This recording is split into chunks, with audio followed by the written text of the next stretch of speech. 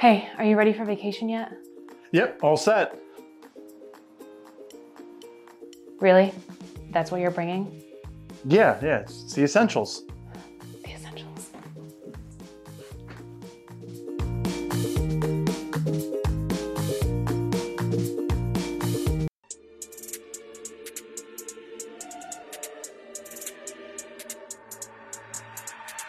Smoke Night Live is brought to you in part by Espinosa Premium Cigars. Amp up your daily smoke with Espinosa Premium Cigars' signature Nicaraguan character. Whether you're a Maduro maniac, a Habano junkie, or simply looking to dial your flavor intensity to 11, smoke Espinosa every day.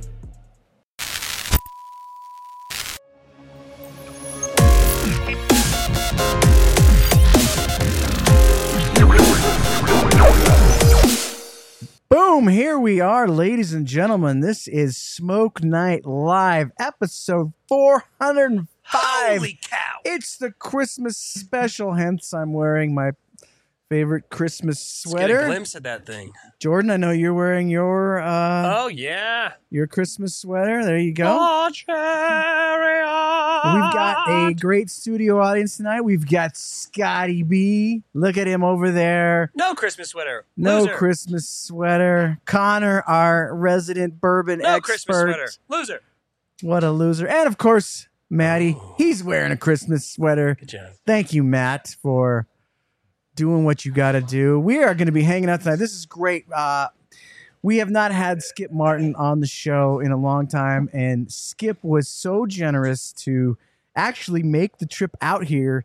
Like Skip, when we decided to do this show, a couple days later, you were like, "Hey, I need to sneak some miles in." Where I needed PQPs or whatever United calls it.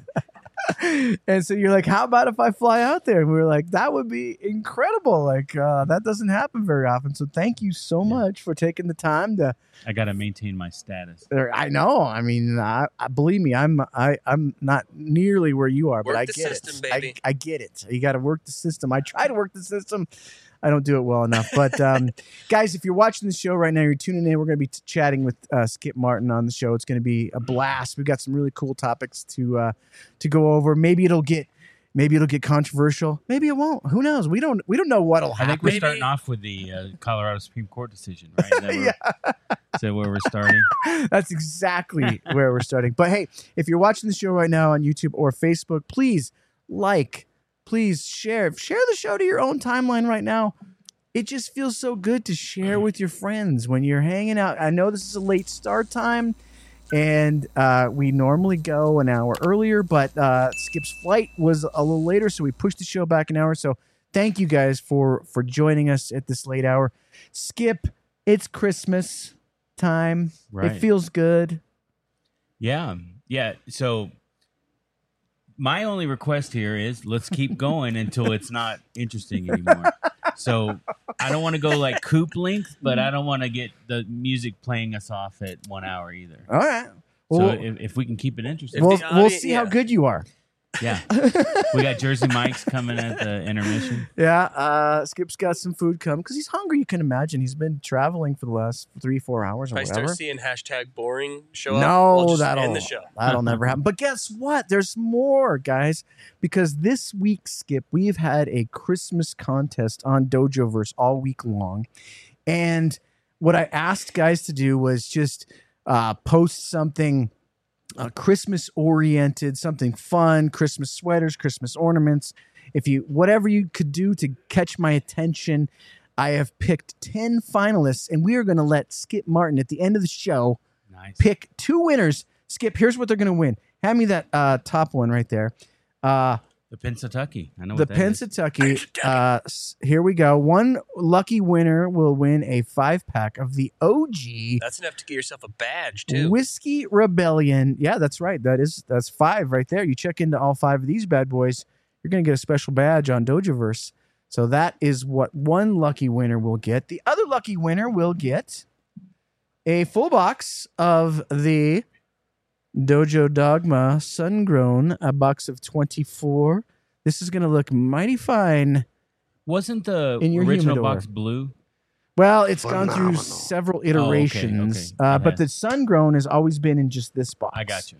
The Maduro Mad started. Dog. It started off in a basically a paper, brown paper. Then it went to a blue paper. Then Yeah. it went to a Yeah. blue box. Yeah. And then it went to a full-on actual box. Box. It's been through some iterations over the years. So 2 lucky winners. One will get one will get the other. It'll be, I don't know where I'm going to put this. I'm running out of room, everybody. There we go. It's on the floor now. But anyways, here we go. It's Smoke Floor Night box. Live. We're going to have some fun with Skip. Skip. Let's start off right off the bat. It's been a great year for you. You've done some Busy year. fun projects, some different projects. Volstead, which me and Jordan both loved. One of the better affordable cigars that you can get your hands on, that particular cigar. Talk about the Volstead real quick. Well, so Mike and I bought the other half of the factory from Esteban, I guess about almost 2 years ago now. And that kind of precipitated a lot of big changes. One of the main reasons why we did that was because there were some investments that needed to be made, particularly in raw material that, Esteban just didn't have the money to do. And we didn't want to go into debt to do it, obviously with FDA and other stuff hanging over us. So we started the pre-industry around that same time, or while we were in the process of talking about buying out the factory. We had a bunch of different options on the table. One of them was moving our production to other factories, at least some of it or all of it to other factories. If it wasn't going to work out, moving forward. So we had the King Guajanario project coming up. That's the one, Skip. I'm going to just warn you ahead of time. I have a really hard time saying because I'm terrible with that. That's not a knock on. That's got to be one of the hardest. That's Like, not. okay. It's not a knock on the Names name. ever to It's a knock on me. So it's Italian, not Spanish. First, And I am Italian. People think it's Spanish. So kin or quin is like 5, Right. like a quintet. Right. That makes sense. So qua, like kin qua, is like 50, and then genario, like if you ever say octogenarian. Mm-hmm. I've Like, been so saying in that a England- lot. in over the English, last it's- I 4 say that at years least for some 3 times a reason. day. In English, it's quinquagenarian. Okay. But quinquagenario is a guy that's 50, in his 50s. Okay. So anyway, we started that project with, and I had called Ernesto and I said, "Hey, I want to do it with you." We use a couple of kind of Dominican tobaccos in the factory, but it's an interesting thing when, like, if you're in Nicaragua, and you're buying tobacco, you buy tobacco specifically by region or by grower.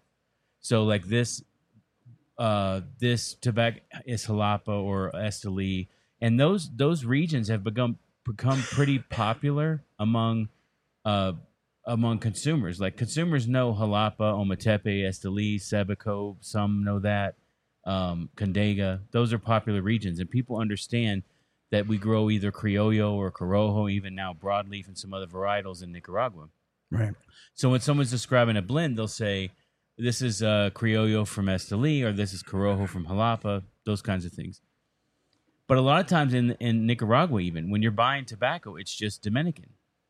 They may say the varietal of seed it is, but they don't really talk too much about the region. It's kind of more homogenized Dominican. So it's either San Vicente or it could be from Olor, or it's an Olor seed. It's Corojo or Criollo. But when I started doing research on Dominican tobacco for this project with Ernie, I found in old magazines and old articles, I found references to dozens and dozens of regions. And our favorite grower, Leo Reyes, where we bought tobacco for Cro-Magnon since 2010. He himself, which when he ships us Criollo 98, sometimes it would come in from 6 different regions, and he would just substitute whatever he had. And it turned out over the years we had been using tobacco from 2 or 3 different regions, Criollo 98, and I didn't even know that. So when we started working on the project with Ernie, I said one of the main things is I want to learn Dominican tobacco, Right. And so I want to when we make this cigar, I want it to be 100% Dominican cigar, because the thing people say about Ernie is he makes Nicaraguan cigars in the Dominican, right? And I wanted to make a RoMa Craft cigar with Dominican tobacco in the Dominican, and just prove that, I think there's this weird dynamic between Nicaragua and the Dominican where, Nicaragua gets a lot of accolades, and at least in the last 5 or 7 years, it's gotten a lot of this shine. But the Dominican people kind of have a little bit more pride about, like Pure Sabor is a lot different than Pro Cigar, for example. It's like a whole different deal, right? Ours is kind of laid back in your chinos, in a t-shirt, and theirs is kind of fancy, right? But there was this kind of like defensiveness among Dominican people where they always got to argue with you about how it's better than Nicaraguan tobacco. And I always said there are strong Dominican cigars, but how do you make Nicaraguan type strong cigars in with Dominican tobacco? And they said, well, the only way you can do it is if you treat the tobacco, if you process the tobacco a certain way with batoon or whatever. So anyway, I wanted to learn more about Dominican varietals, and what we ended up producing was a RoMa Craft cigar with all Dominican tobacco, and except it had an Ecuador Sumatra wrapper. And up until this point, I didn't really like Ecuador Sumatra. Right, So, I remember you saying that. yeah, too. I was never a fan of it. I'm still not a fan of original seed Ecuador Sumatra, but we found in the process, because Ernie was insistent that we use Sumatra, and that was his one thing. Like, look, you got to put Sumatra on this, because we couldn't find a Dominican wrapper that we really liked. So that process, at the end of the day, going back to your question, led to, hey, we found this tobacco for this project. We found another hybrid tobacco that I really liked that they called Cameroon, but it's really just a Basuki-based origin seed from Ecuador, and we liked it a lot. And so kind of what we used more Dominican tobacco than we normally do, and we used this new hybrid wrapper, and that's where Volstead came from. Yeah, that I gotta say, like, when we very first had it, it was after the show. And you know how the show is. Like, I wasn't sure what I liked from any of those samples that you get, because you just get so many. You're smoking so many different things, and it wasn't really until me and Jordan were able to sit here in the studio and like actually pay our attention to Volstead. But it's an affordable, a ridiculously affordable cigar, but also really good. Like, it doesn't feel like you're smoking an affordable cigar. That seems like just any kind of premium, kind of craft cigar that you might smoke. It's absolutely a phenomenal stick. Thanks. Phenomenal. All of our intemperance, the BA, the EC, the Whiskey Rebellion, and the now the Volstead, the VO 1920, they're all under $10. I think there's one size of Whiskey Rebellion that's a little bit over $10. But then, Cro-Magnon, Aquitaine, now Cro-Magnon, Pennsylvania, and Baca, those things are on a different end, mainly because of the cost of the wrappers. Mm-hmm. But yeah, it's not any more or less expensive than any of the other intemperance, and it doesn't use any better or worse. Actually, it's probably the wrapper's pretty expensive now because of what's going on in Ecuador. But most of our cigars are kind of at that point in the value chain, I think. How did you come to the idea that you wanted to work with Ernesto? Was that something you'd want to do for a long time? Was it something that sort of just came up, or? Well, I knew it. I've known Ernesto for 30 plus years. When I used to travel through Miami as a cigar smoker, I would go to El Credito, the little factory there on Calle Ocho, when his mom was working there. And I would just stay there all day long. Right across the street from El Titan, right? On the corner? Kind of catty corner. Catty corner? Kind of where Pepin's place used to be. Isn't there like there's a little cigar shop there now or something? On the other side of the street. Oh, okay. Is the 8th and 15th, I think, is where Padilla started his shop, and then kind of got sold to someone else. But he was going to do a factory there too. Ernesto Padilla. But Yeah, I used to go in there and I would bug him all day long. I mean, he actually still had some hair then. That's how long ago this was. Wow. And then he would get grumpy, and then his mom would like tell him to be nice to me, and then I kind of, a friend of mine won the Chevetta, the Big Smoke contest. Where you'd roll a cigar, Big Smoke, and then they would take the finalists to Las Vegas, and then the winners would get to come to Miami, and they would roll a cigar, and then they would award kind of like the Golden Chevetta to whoever consumer rolled the best cigar. One of my best friends, his brother won that, and both of them went on that trip, and then we kind of interacted with Ernie after that. And then when I was a retailer, I would see him on the floor and go, "Hey, what?" He goes, "What are you doing here?" I'm like, "I own a store," And then at Puro Sabor, I guess in around 2012, he's like, "What are you doing here?" And I'm like, "I own a factory," So, he's kind of been a good friend through that whole process, and who else? These guys.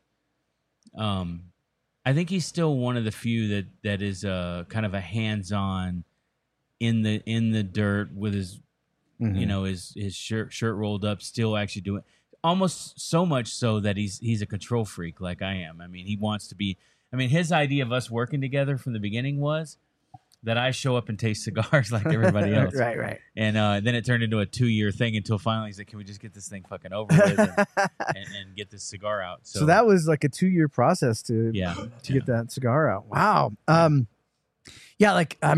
You make a good point that he's one of the few guys that does produce cigars in the DR that are unique from that. That DR sort of style that we're all sort of familiar, that nutty, which is a great style, by the way. In fact, I just got done smoking a Davidoff Anniversario that was like this long, and it was fantastic. Come in the wood tube. It was fantastic. But Ernesto, I mean, like a couple of years ago, the Pledge was our #1 cigar of the year, which is a fantastic cigar. Yeah, he's doing some great stuff down there, but it's really cool because, everybody sort of thought of as you guys is doing like a certain thing.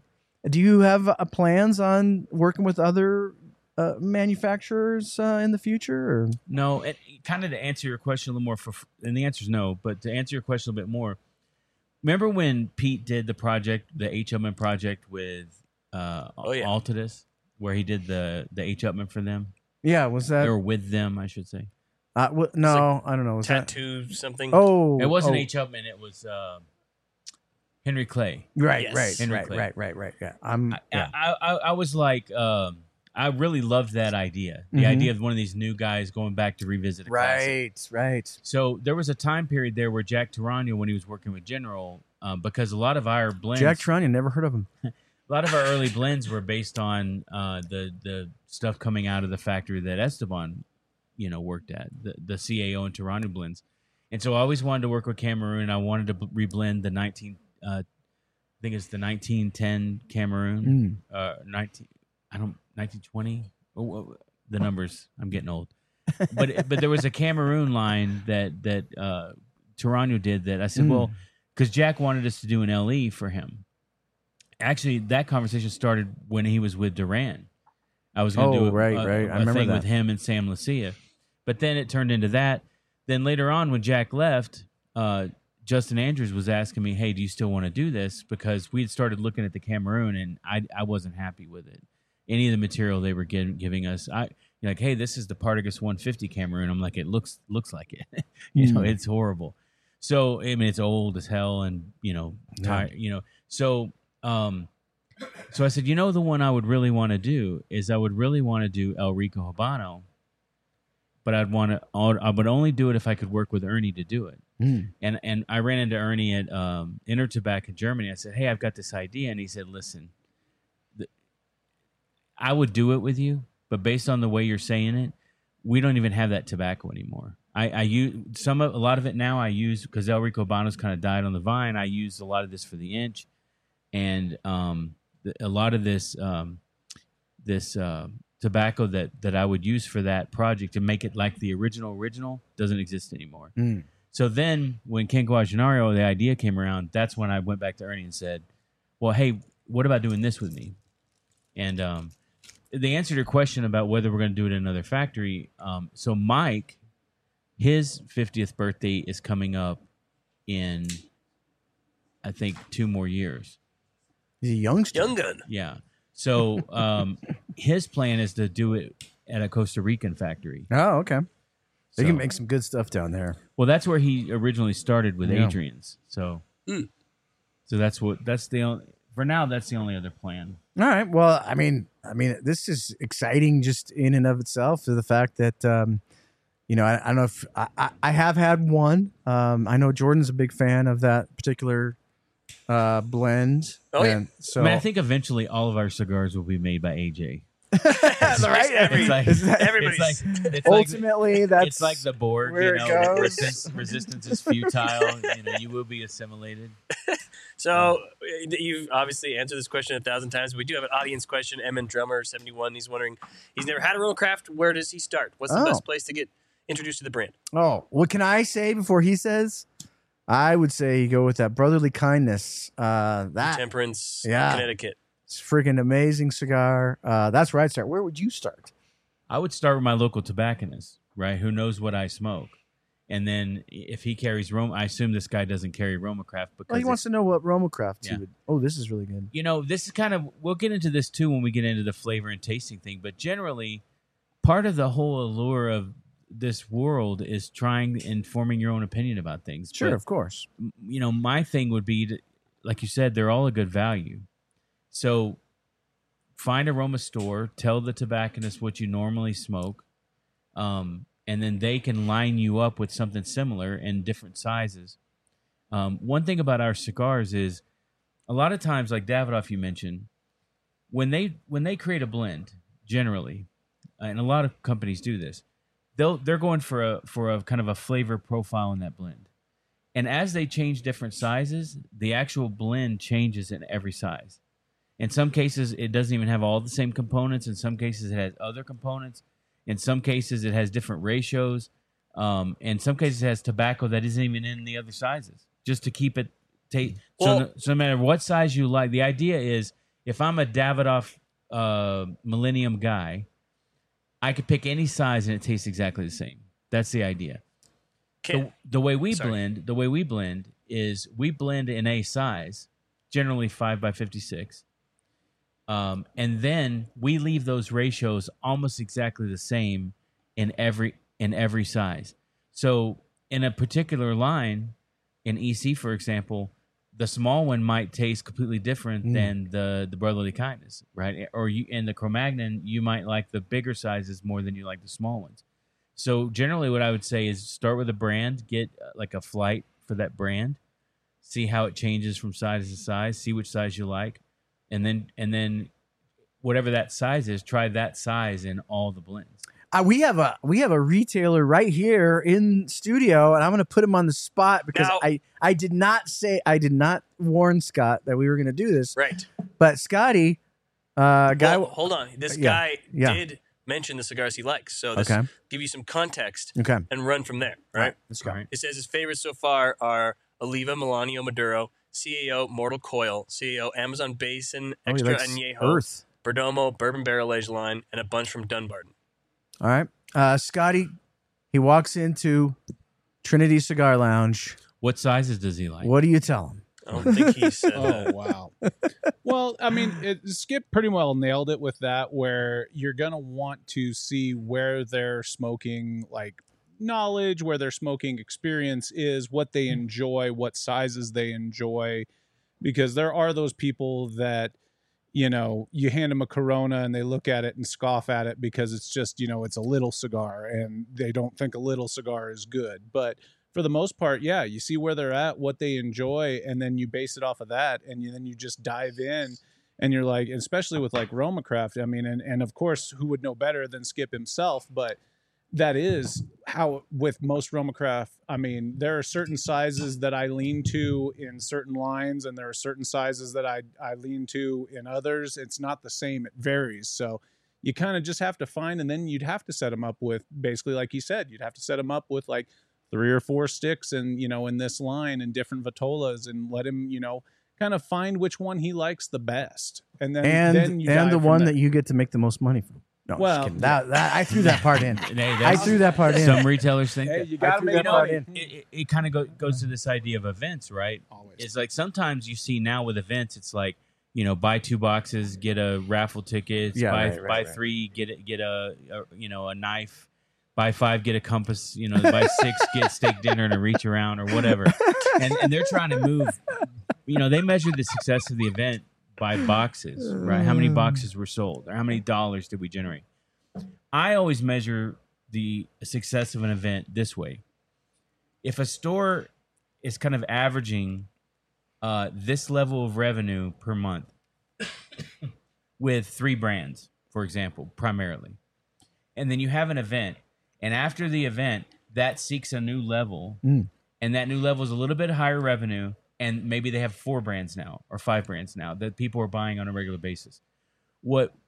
So for me, the thing for an event is, if someone's never smoked RoMa, get them into a size-based catador or a sampler.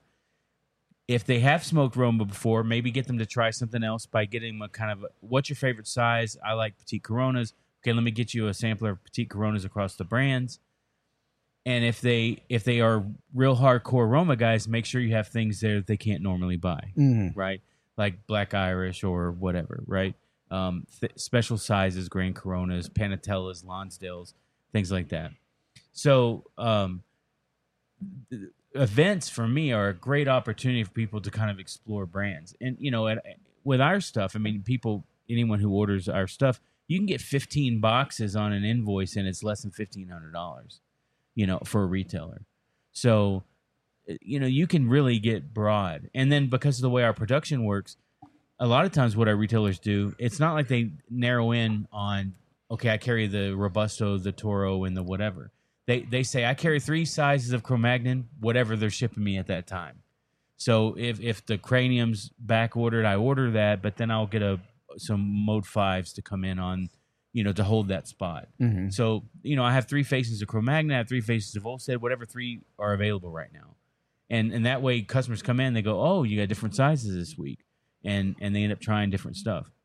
Yeah, that's the fun of being in the lifestyle. Is it's funny because there's sort of 2 or 3 styles of smokers, but the 2 main ones are folks that have a certain thing that they like that they just want to repeat over and over and over, even if it's different brands, like a certain flavor profile or whatever. And then there's other folks that they're kind of more like me. I like to always be exploring, Skip. I like to always. It's hard for me to go back to the same cigar unless I really, really like it and I'm buying boxes of it. And there is some of that stuff that I do. If I buy boxes of something, I generally get bored with it. Yeah. So I've been smoking since the mid 90s or early 90s. And until I owned a cigar store, I maybe in that 12, 14 years, bought 3, 4, 5 boxes of cigars. I almost never bought boxes. You're just always. I was the guy that came into the retailer and said, "Look, you get 10% off of boxes. Can you make a special deal for me where you give me the box discount if I buy more than 25? But I'm always going to buy 2 of these, 2 of these, 3 of these, 2 of these." They hated you when you walked in. No, I mean, look, I spent $2,000-$3,000 a month on cigars. I wouldn't say any retailer hated me, and I tried everything. Now, Skip, the obviously the big cigar aficionado list came out, and of course we're biased to our own list that comes out after the first of the year. But I mean, let's face it, the list that is most paid attention to is the cigar aficionado list, and that just closed today. Do you follow that? Is it move any needles for you? What do you think of the big CA list? I don't really anticipate it anymore. I do kind of check it out once it's kind of been fully published, and it's teased out, but generally there's a formula. I mean, you could do the math and you could, like, if you were an odds maker, you could figure out what the top 25. It's always going to be these 5 people are going to have something on there. Padron, Fuente, Oliva, now that they're a $1 billion company. It's the good old boys. AJ's going to have something on there. There's always going to be a couple small guys that they really like that work for them, like Nick or Eric Espinoza. And then there's always going to be one or two new ones in there. Yeah, because they'll put you in there like they did with us, and then the next thing you know, they're hitting you up for, hey, are you going to become part of the team? Are you coming to the Big Smoke? Are you coming to advertise? That's why Luciano did the Big Smoke. Now you see him on the list. I'm not saying that cigar is not a good cigar. I haven't smoked a lot of them. I don't know if it is. I don't know that there's ever been any bad cigars on that list. Right. At least the ones that they're not going to put bad cigars. Dave Savona and those Matola, they're not going to put bad cigars on that list. Yeah, that's true. But there's so many good cigars now. It's all subjective. And at the end of the day, every person has a list. What the lists I like are the ones where people say, hey, these are the cigars I smoked the most this year. Doc Stogie Fresh used to have this app, and I started using it, where you logged every cigar, kind of like the Dojo app, right? Mm-hmm. And then at the end of the year, it tells you, just like your Spotify list, like you say you don't like Taylor Swift, but you listen to you listen to a lot of Taylor Swift. Are you trying to tell us something, Skip? Are you going to put Taylor Swift on your list? I don't know, but you've listened to 65 hours of I think that people misunderstand me a little bit personally when I criticize that list. I'm not criticizing the cigars at all. Let's face it, the Opus X is one of my favorite cigars of all time. Padron 2664, that's what really got me into premium cigars in the first place. I absolutely love that cigar. My only issue at all with it is when it's essentially the same brands and there's sort of no surprises. It's a little bit of a letdown. It's there's no shock value. I think the aficionado list is good, that it's that consistent. Yeah, that's true. Yeah, because anybody who's newer to cigars can go to that list and find something good, right? The half wheel list, the consensus list specifically, is really good for me because it says to me kind of what is new and broadly appealing that I maybe haven't. Now there's some skewing to that too, because if I send a humongous box full of free shit to some guy broadcasting from his garage, you might get on there. I'm not saying that you're buying a spot, but I'm saying that guy's going to be appreciative, and if the cigar is good, he's going to put it on the list, right? Because if he got 3 boxes of cigars from you, he's going to be smoking those a lot, right? I think one of the biggest misunderstandings about the CA list is the very first criticism that everybody says is, oh, these are the guys that advertise with CA. Well, that's true. Well, okay, but wait, hold on. Let me finish. I will say this. The guys that advertise with, almost all the big brands advertise with us. So how can you not have a bunch of those brands? Because to ignore those, some of the best cigars, well, they are on there. It really works the other way. So to be qualified to be reviewed by Cigar Aficionado, you have to be generally readily available in a New York City area tobacconist store. So they have to be able to send their cigar runner down there to buy a box, put the secret labels on them, and do all that. People who are big in New York City tobacco stores with the taxes and everything else are the bigger brands, generally, right? So it's kind of more like, and the bigger brands advertise. So it's more, it's like a chicken and the egg. They're not on the list because they advertise. They're advertised because they're the kind of brands that are in the places that can qualify for ratings. Right. Yeah, but I think Jordan, I don't throw you on the spot. I know you have a really bad head cold, so I apologize. But I like your take on CA's list. I think it's more accurate than just, these guys advertise. Tell Skip what you think about that. I kind of clued into this last year, maybe the year before, but it seems to me that it's not just who advertises, it's more so, and that we all do this, it's who was popular and coming onto the scene when you got into cigars. That's true too. And so for Cigar Aficionado, when they came out, that was all these mid to early 90s brands. They're the LFDs, they're the Alec Bradleys, they're the Rocky Patels, and of course Cubans were popular at the time. So there's always going to be a Cuban on there, and this is mostly for the top 10. There's always going to be an Alec Bradley. There's always going to be an LFD. There's always going to be it seems to be like the guys that were the guys coming out of the 90s is what they've kind of stuck to. Yeah, you rarely see, well, like this year, Rick Rodriguez was number 25. Okay, but we're talking top 10. Later Like this year, he's going to get a visit from they do the throw ad guy. They did throw a Caldwell on there. Yeah. But those are usually like that Caldwell's made by in the later rounds, right? The Long Live the Queen, Ventura family. Yeah. So look, man. At the end of the day, I like the aficionado list. It isn't. If you were to look at my purchases this year, the cigar boxes that I purchased the most this year with my own money are the Padron Hermoso Maduros, the 1964 Hermoso Maduros, and that's because they are always exactly the same. Whether you like them or don't like them is a subjective thing. Sure. But here's the thing: if a cigar is tasting weird to me, or different than I think it should, I'll go grab one of those Padrones and go and check my. It's like a checking, because I know that one's going to be consistent. So if that one doesn't taste right to me, then it's me. Right. So I have those too. Those I call those like cornerstone cigars, like calibration cigars. Yeah. It's like a calibration.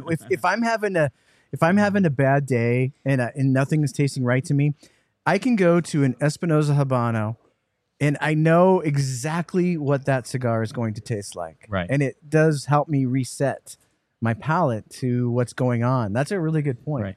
But list in general, here's my only thing is, put down on the list what you really like, what you really found appealing in a given year, whatever your rules are.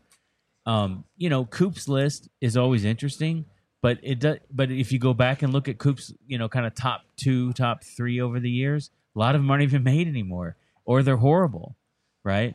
And I don't know if Coop himself actually ever really smoked any large quantities of any of those. And maybe in that year he legitimately believed that was the best one, because he gets real analytical about it and he's trying to pick whatever. But what I can tell you about, say, Dave Garofalo, well, that's a bad example, about Joe Schmo's list on YouTube or whatever. It's like, that guy bought boxes of those cigars and he legitimately likes those cigars. You know what I mean? Or Bob the Cigar Guy or whoever, right? It's like, they're not going to put a cigar, because it really reflects their genuine, how about that cigar guys? They really try to put on there what they really like. And I know they're buying boxes or whatever, those cigars, because they're trying to support the cigars. And at the end of the day, when they go to their cabinet or their Tupperware or whatever, they're going to grab the one that they put on their list, because that's what they genuinely like. Right. Of course, it should be noted that those guys came from the dojo. So there we go. Matt Ty, we love Matt Ty, great guy. On our list, Skip, we've always said we're going to be the Academy Awards of the cigar list. These cigars have to come out this year. That's sort of our rule, and that makes it kind of fun. Like, what was the cigars this year that came out this year? And with the CA list, that's another sort of tricky thing. Like, okay, it's the Padron 1926 Maduro. Okay. If every manufacturer put the dates on their boxes, it would make up for that a little bit, because you could say, like, they would say, yeah, we got the box from this year. That would be bullshit. Go too. find it, and then they would. Maybe you could say, like, I could go find that cigar. But at least you could go find it on the box. That's what I'm saying. But that would be bullshit too, because is that the year of the tobacco? Right, but at least you could find that box. Find those cigars that they smoked and they liked. Right. Well, I'll give you a good example of that. We had a box of the black Tatuaje, the BCs, the Petit Coronas. The ones that come in the aluminum foil fresh pack. All right. And for some reason they had been in there a long time, and I think I bought them at an event or something to support Mo in New York, and I had never opened it. And I opened it, and I ended up smoking like 15 in 2 days or something. They were so good. So I looked at the box code, and I started calling every retailer I knew Right. Fox cigar. Trying to find that same. I bought 2 from here, 3 from there, 4 from here, and other box codes came in and they weren't the same. Oh, okay. But the ones that came in with that box code, whatever that box code meant, they were all the same, Right. to me. So I ended up getting like 15 boxes. You dog. Yeah, so that would be on my top 10 this year. That cigar, even though the box code was 6 or 7 years old. Right. No, I mean, obviously all of this is subjective. I still follow the CA list. I still pay attention to it. I think a lot of people do. Yeah. Do I have my criticisms? Yeah. So what? People have their criticisms of our list. But if you come up with any list, like what are your favorite books of all time? What are your favorite movies of all time? I try not to read. What are your favorite albums of all time, right? I could do that. It's always going to be a subjective list. Of course. But absolutely. the great thing about the list itself is like this is good enough that this guy put it on the list with 5 other bangers. Yeah. And I have never watched that. Right. I've never read that. I've never. Maybe I should check that out. Maybe I should check that out. That's Right. the great thing about the list. Yeah. And so I like to see a lot of diversity on the Yeah, list. I remember early on, way back, I was like going through the lists, and I don't remember if it was Cigar Journal or whatever, but they had the San Latano Oval on that, and I was like, wow, you know what? That was such a good cigar. I like all the other cigars that are on this list. I've never had that. I want to. And then as soon as you like it, it disappears. Yeah, like or it changes. So you're 100% right about that. When we come back from commercial break, we're going to jump into some hot topics with Skip Martin of RoMa Craft. This is episode 405 of Smoke Night Live. But ladies and gentlemen, this show is sponsored by JR Cigars, one of the world's largest online cigar stores.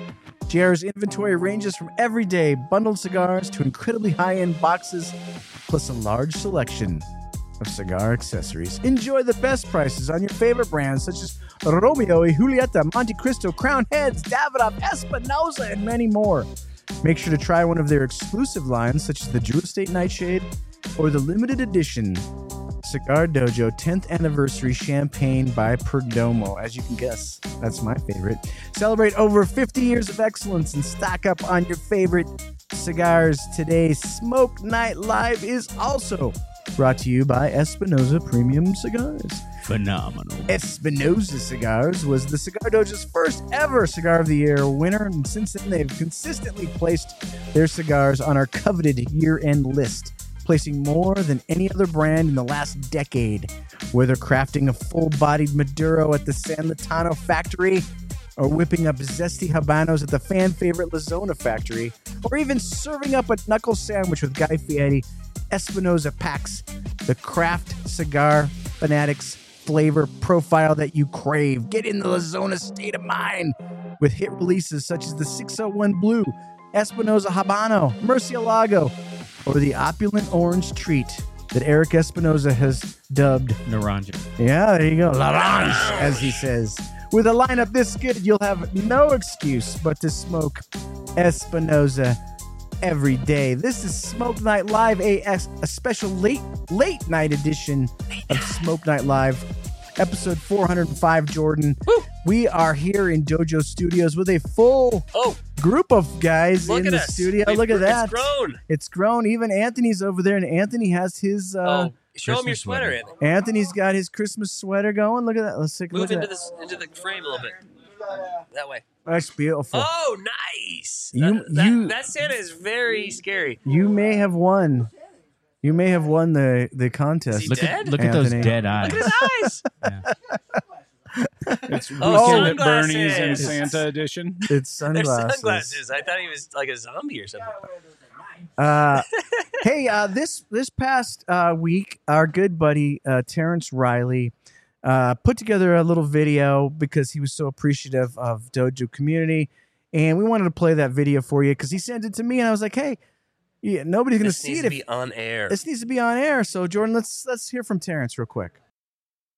Dojo Nation, it's the holidays. I wanted to say Merry Christmas, Happy New Year, and this is a time to be grateful for all the things you have. And I was thinking back to that original project when I came to Agonoris Leaf 6 years ago now, the Reviver. I found a couple in the humidor, and I'm validating them right now in appreciation for all the support from Cigar Dojo, Eric, Jordan, all the people out there on the Dojo verse. Thank you so much. Cheers. Keep validating. There we go. Look I think at I that. still have like 2 boxes of those. You still do? This is the I greatest bought, night of I our bought lives. 3. Can I buy them off of you? Yeah. I'll Wow. trade you. I already smoked my last one. That was a banger. That Dude, cigar. our cabinet at the office has some. It's like an archive. It's yeah. got some, We've never been. I know. Ridiculous. We need to get down. Jack's been there. We need to get down to Jack, yeah. Austin and hang out. We with did Skip. a show. Jack went to the headquarters. We did a show Yeah, out you of the guys, headquarters. you guys had an opportunity to come to Weasel Fest. You should have come. Oh, that was a question somebody had on here. I didn't throw it up, but somebody was wondering if you're doing the Weasel Fest. Oh, Patrick Larkin was wondering if you're doing the Weasel Fest and coming out with another. I can't remember what cigar he was looking for, maybe Roscoe or something like that. Weasel Fest cost us about $350,000 to $400,000. Oh my gosh! It's like $1,200 to $1,500 per person, and the tickets were like $250. And people That were doesn't make sense. people were complaining that it was too expensive. So I'm like, I don't know. That just doesn't add up. I don't know how to do anything halfway. So Not a numbers guy. yeah. So we're not doing this year. We built a new pre-industry. Okay. That was about a $2 million investment, and then we bought a lot of tobacco. Right now, tobacco is harder to get. For the first time, we're processing our own tobacco, so we're buying filler straight out of the curing barn. We're buying wrapper that's half done. So it's been a big learning curve for us. We've fucked up tens of thousands of dollars worth of tobacco. You got it. Yeah, That's how you learn, All right? the bests. it's expensive. Messed up. It's right. So I mean, so this tobacco. year's Weasel Fest was the money went to something else. So, okay. Yeah. All right. So not looking good for Weasel Fest this year, but who knows what'll happen in the future, right? You never know. You never know. But Scarface did do that Tiny Desk concert, Oh, so that was pretty. I know you're not a big Scarface guy. I don't even know who that is. Yeah. You can imagine though. Skip, we got a couple hot topics to go into. One of Let's them. go. Let's go. One of them is Vaccines is more Donald Trump? minor than the other. You made a post on Facebook about cigar swag, right? Swag stuff we all get, and I don't want to paraphrase it, so I'll just let you make the point, and then we can go from there. What is your thoughts on cigar swag? I mean, I think that first of all, swag is stuff we all get is cheap tchotchke bullshit. Like it's like the party treats you get at the 8-year-old birthday party. Cheap Chinese bullshit that is going to end up in the trash or whatever at some point, right? And there's a lot of that out there. I mean, Yeah. I'll give you an example. Just T-shirts is the easiest example. You can buy really cheap, inexpensive, crappy T-shirts and give them away for free. And the problem is that those T-shirts or hats or whatever end up basically in the, being worn once or twice and thrown away. But if you buy really, really high quality T-shirts and you pay for really high quality printing, like dye sublimation instead of the vinyl screen printing, if you do that and someone buys or you give someone that shirt, they're going to wear it for a long, long time. It's going to be their favorite shirt or whatever. So to me, I want to pay a fair price for cigars. I don't like. First of all, you're already paying double when you buy from a retailer. But you go, the retailer's maintaining a place to smoke. They're maintaining the humidor. They're maintaining inventory. So there's an argument to say that you're getting value out of that. So if it costs me, I'll give you just weird numbers. If it costs me $2 to make a cigar, then it costs me 50 cents for packaging. Then it costs me 50 cents to get it to the U.S. That's $3. And let's say I make 50 cents on it, right? $3.50. I sell it to the retailer for $7. The retailer sells it for $14, right? That's generally the way it kind of works.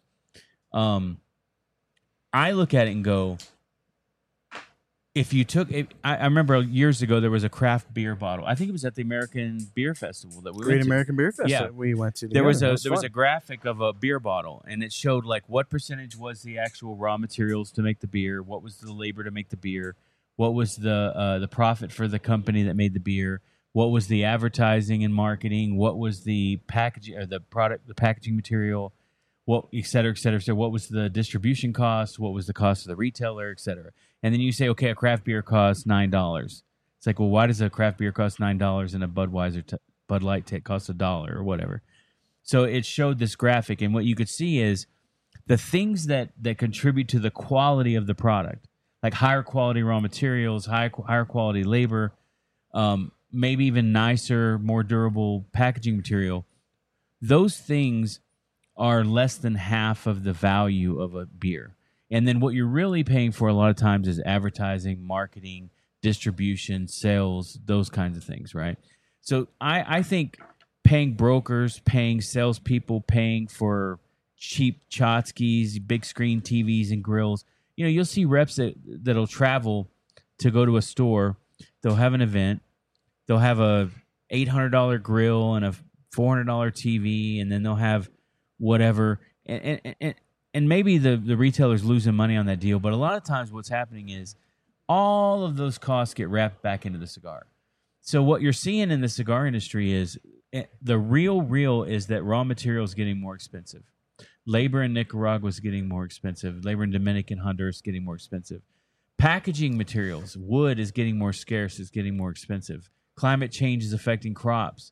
Those kinds of things. So the actual real hard cost of making a quality product is going up. And what that means is that that's being passed on to the consumers. So like this year, we're doing another pricing. We didn't do a price increase for like 4 or 5 years, and then we learned the hard way. It's better to do a little bit every year instead of all of it 4 years later. So we're doing a price increase. Let's say my costs go up 15 cents. So my labor costs go up 5 cents. My raw material costs go up 10 cents, for example. Let's say my packaging material doesn't change. That 15 cents, by the time it hits a retailer, is something like 55, 65 cents a cigar. So I either have to get leaner, which we did for a lot of years, and get more efficient and become better at doing what we do, or I have to pass that on to the retailer who passes it on to the consumer. So to me, the great thing about cigars, and we'll get to this when we get into tasting, is don't trust what I'm telling you about the cigars. Invest $8 and buy it and go smoke it. You're going to get an hour or hour and a half out of it. That's it. And an hour and a half for $8 is a pretty good deal. $10. But there's cigars out there now that are $20, $25. And then if you took that graphic of those $20, $25 cigars, you see this is how much the bullshit packaging that ends up going in the trash costs. This is how much the broker costs. This is how much the advertising and the free shit they send to everybody costs. Here's how much all the raffle prizes and swag cost. Now, that cigar that's $20 that a lot of people could have enjoyed could have been probably $12 or $14. So we say all the time we make $12, $14, $16 cigars for $8, $10, $12. And that's because we really, as a company, our ethos is we don't really believe in a lot of that stuff. Right. I also don't believe in giving away cigars at cigar events. I have no problem with a discount. It's like, hey, I'm going to give you a discount on this sampler, like we were talking about earlier, to get you to try things you wouldn't normally try. Mm-hmm. Or if you buy a box of what you normally smoke, I'm going to give you 5 cigars I want you to try because later on, I'm making an investment that maybe later on you're going to like one of these cigars. But just giving you a bunch of cigars that I can't sell otherwise because the demand has gone away in order to entice you to buy more than you would normally would of something you wouldn't normally buy, I'm not a fan of that. Mm-hmm. And what I said in the post was, I've been smoking cigars for 30-something years. I can't remember a single piece. Haven't put my hands on a single piece of Tabaciana or cigar swag that I've ever gotten at an event or I usually just give it away. I'm like, no, give that to somebody else. I just want the cigars. Right. Just give me a good price, a fair price. But maybe you're projecting a little. Well, I'm a consumer. Right. But you're projecting from your perspective as a consumer. 100%. And this is an opinion, not a fact. Some people like the swag. Yeah, and if you do, and we'll get to this when we get to taste as well. It's one of these things where if it builds new cigar smokers and if people really like it, then it's good. Mm-hmm. If it gets people to spend more than they would normally spend and then they start having problems with their wife, and then they have a bunch of shit that they end up just throwing away and never using. And then they end up overpaying for cigars, and then they kind of get out of the habit because the newest one at the top of a bridge. Yeah, then It's a Wonderful Life. then it's a negative thing, right? So like the neon blue fluorescent sling pack you got with the bullshit, Drew Estate, whatever. Maybe there are people out there maybe that love that thing. They do. But I would put money on the fact that the majority of the guys who won the thing this month, that won the thing 2 years ago, don't even use the thing that they won 2 years ago. Yeah. May not even have it. A lot of it ends up on eBay. But how long do you have to have something for you to have gotten enjoyment out of it? It depends on if it's a consumable or a durable good, right? Well, I know. I think Jordan's point is your. Does it give you joy? Exactly. Right. If it gives you joy, then it's worth it. If it doesn't give you, none of this gives me joy. So that's why I have my perspective. You're a different. A lot of things might give you joy for a year, and then or maybe it gives you joy just at that very moment. Like these guys gave me this thing, and now I feel like I'm a part of their ecosystem. I've never been a swag guy either, so I'm sort of a bad guy to even be debating this. So I'm not. It's more to the fact that it's gone overboard. It's more to the fact that they're pushing people to spend more than they would normally spend for things they wouldn't normally buy, that they end up not really enjoying, and it turns them off to the like. I used to go to a lot of baseball games. You remember they used to have the Dolly Parton, bra night, or the Elvira mistress of the dark. I missed that night. Whatever night it was at the ballpark, right? Like the Nolan Ryan bobblehead or whatever. Those are always really cool things because you can remember that thing. But a lot of the things that they're giving away at cigar things aren't even cigar related anymore. All right, let's go to our studio audience. Scotty, swag. What's your general thoughts on swag? What's the best? Swag. Okay, name one piece of swag that you still to this day are like, that's cool. I will say one piece of swag that I love. It's sitting in my home cigar lounge right now. I have the Avo ashtray that was the vinyl record that I have it sitting on my coffee table, use it constantly, love it. Now, I will say, as a retailer, most of the swag that I have gotten usually ends up being giveaways for other retail events that I do with the Mobile Cigar Lounge. So I don't keep a lot of swag. Connor, are you a swag guy? I like the little knickknacks. I think they're cool. There I got you a go. Drew Estate longboard that I hung up in my lounge.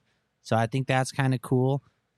There you go. The old shoe estates stuff, like the tennis shoes and the Chevettas and the molds, those things were always cool. Maddie, are you a swag guy? I kind of am, but it is funny. The only swag that I have that I still use is I have one of your Weasel ashtrays for the car. I use it every day. Right. It's awesome. That's a Zycar thing. It's a durable and it has utility. I agree. No, I think that's for sure one thing that can be true in this conversation is quality swag versus.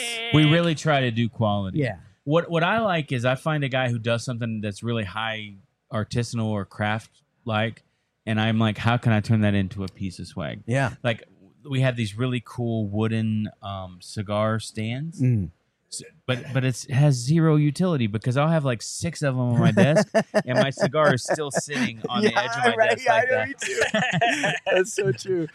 So, like with cigar swag, I mean, we nailed it. I mean, look around the studio right now. We have cigar swag in the studio, but it's all high quality pieces that we use constantly. These ashtrays sitting on the table, the stickers Camacho and Fuente, that gorgeous, which I still am jealous. I'm going to steal it one day. That JC Newman ashtray, it's the best ashtray of all time. Absolutely, I thought it was going to be in cigar cam. Nope, out of the cam. But I have to tell you one day great about when stuff I got accused of stealing an ashtray. Yeah, great stuff is, I mean, it's usable, it's worthwhile. It's like that Avo ashtray that I have. It's durable, it's functional, and I love it. You know, but there's a lot of that stuff, the little lighters that you get that work like for maybe a month or two and then stop, or The plastic cutters annoy the heck out of me. I just either throw them away or give them away to people. I don't hang on to them. So it's like quality swag is awesome. I think. Oh yeah. I think we have come to a consensus that quality swag has a place. But that's usually not the stuff that's just given away. Like and usually, and our swag in general, and I do an analysis on this once every couple of months.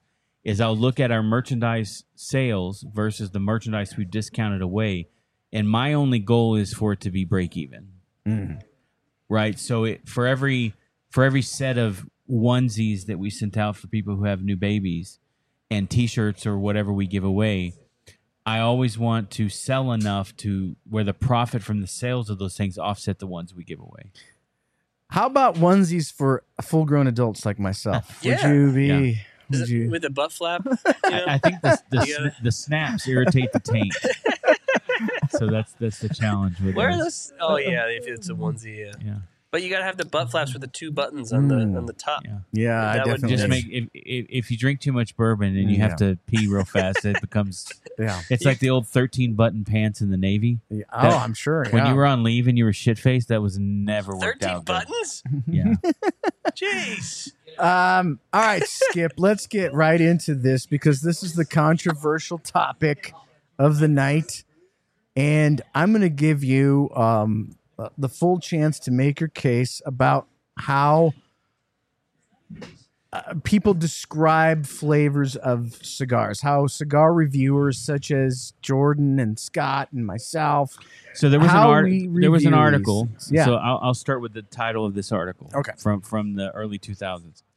It said wine tasting, wine reviewing. Is it bullshit or complete and utter bullshit? Okay. So that was the 2 options, right?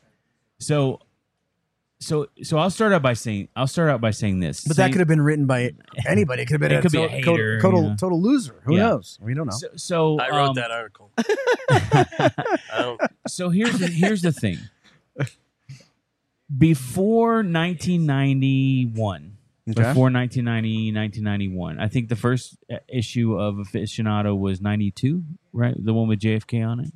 I don't know. Maybe I'm misremembering. Wow. They used to come out with 4 a year or something. But the point is, in 1987, if I sat down with Arsenio Ramos or any other reputable cigar person, Ernie Carrillo, when I used to sit with Ernie in his place, not one single person ever, Wayne Suarez from Fuente, any person I can remember, even bullshitters like Tony Barani.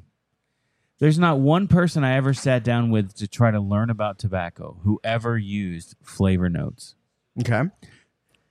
I will run into an average consumer now who will say, "Hey, I'm interested in trying the Volstead," or "I see you posting samples. So tonight we've been smoking the new Cro-Magnon Pennsylvania." Mm-hmm. Very good. Yeah. What are the flavor notes? It's like, well, it tastes like dark, air-cured, well-fermented tobacco, right? I can get a little bit more just broad than that. It has earthy kind of like deep tones of flavor. It has a little bit of a sharpness to it. It has a little bit of sweetness, or it has a little bit of this. Those are general things. And sometimes when you're blending a cigar, let's say you're working on a blend and you got 4 different variations. Sometimes even amongst the deep, dark, secret cabal of people who decide, they'll say, this one, it has a little bit of a bitterness to it that I don't like, or it has a little bit of emptiness to it that I don't like. Not one fucking time in 30 years has anyone ever said, what would really make this great is something that tasted like, not Fig Newtons, but if you took a Fig Newton and you sprinkled it with coffee, and then you blah, blah, blah, blah, blah, it's like no one ever talks like that, because people who know tobacco, they say, what the problem with this is it's been over fertilized, or this is a little bit incartonado, it's a little bit dead because it the life it has no life, it has no oil, it has no, or they'll say something like carbone, like they'll say it was wet, it was rainy season, and they used fire in the drying barn, and the stuff at the bottom of the drying barn got too much smoke. and it's got that bitterness from that. Okay. And so they'll use practical descriptors or generalized taste descriptors. Like, I need it to be sweeter. I need it to be more. It's a little too bitter or whatever. But not one time will they ever use this kind of format, first, third, second, third bullshit format that basically didn't even exist until the 90s. Right. And wouldn't you say, though, that that's when cigars like really started to get popular in the 90s? No, cigars started to get popular before aficionado. I know, but aficionado became about because you cigars just were getting more said popular. that in 87, nobody used these terms. And then later people started to use these terms. And then cigars exploded into the consumer market like never before. That's correlation, not causation. Yeah. Maybe. What I'll say is two things are true. This format and these flavor notes are definitely a marketing tool. And Sure, they yeah, definitely absolutely. are something that gets people more emotionally excited about a product. Right? Right. But it's like a sugar high. And my argument for me personally, and this is a guy who is, look, I'm a bona fide hardcore dyed in the wool cigar smoker. Mhm. I've literally done everything you can do in the cigar industry. Right. Right. I was a consumer. I became a really hardcore consumer, and I'm not talking about buying and filling up Tupperwares full of collecting cigars. I'm talking about smoking 8-10 cigars. I've smoked tens of thousands of cigars. I've visited factories. Right. I've written blogs. I've been to the trade show 20-something times as a consumer, as a retailer, as a blogger, as a manufacturer, as a brand owner, as an exhibitor. I own a cigar factory. I've bought millions of dollars worth of tobacco. I've blended dozen cigars. So I am a real cigar guy. I'm not just a guy who sells cigars and never smokes them. Sure. And there's a lot of those guys. There's a lot of those guys who love the cigar business, but they don't really like cigars. So I'm saying this as a guy who's I'm saying this from my consumer side. I don't think that the flavor notes, for me personally, have a lot of utility. The best analogy I had in all these arguments in the Facebook threads was, let's say I tell you, hey man, have you heard Scarface's new Tiny Desk concert, or have you heard this new? I have no idea who that is. Have you heard the new? Have you heard the new AZ album? Okay, I don't know who that is either, but I'm with you. Go ahead. So if I tell you how great this song is, have you heard "My Heart Will Go On" from Celine Dion? Right. I mean, if I tell you how great that song is, and I describe to you the emotional lift I got listening to that in the movie, and then later in Las Vegas live, I can explain the lyrics to you and intellectualize it, which is kind of like what Half Full does when they tell you the backstory about a brand and they tell you who made it and the insider stuff, right? I can intellectualize it and tell you the lyrics. I can tell you what kind of genre of music it is. You know, it came from this country, it's this strength profile, whatever. But if I try to describe to you in words the emotional feeling I got from listening to the song, it's almost impossible for me to do that adequately. And I think the same's true about cigars. So, I mean, we can get into like taste, right? There's only really there's only 4 tastes historically.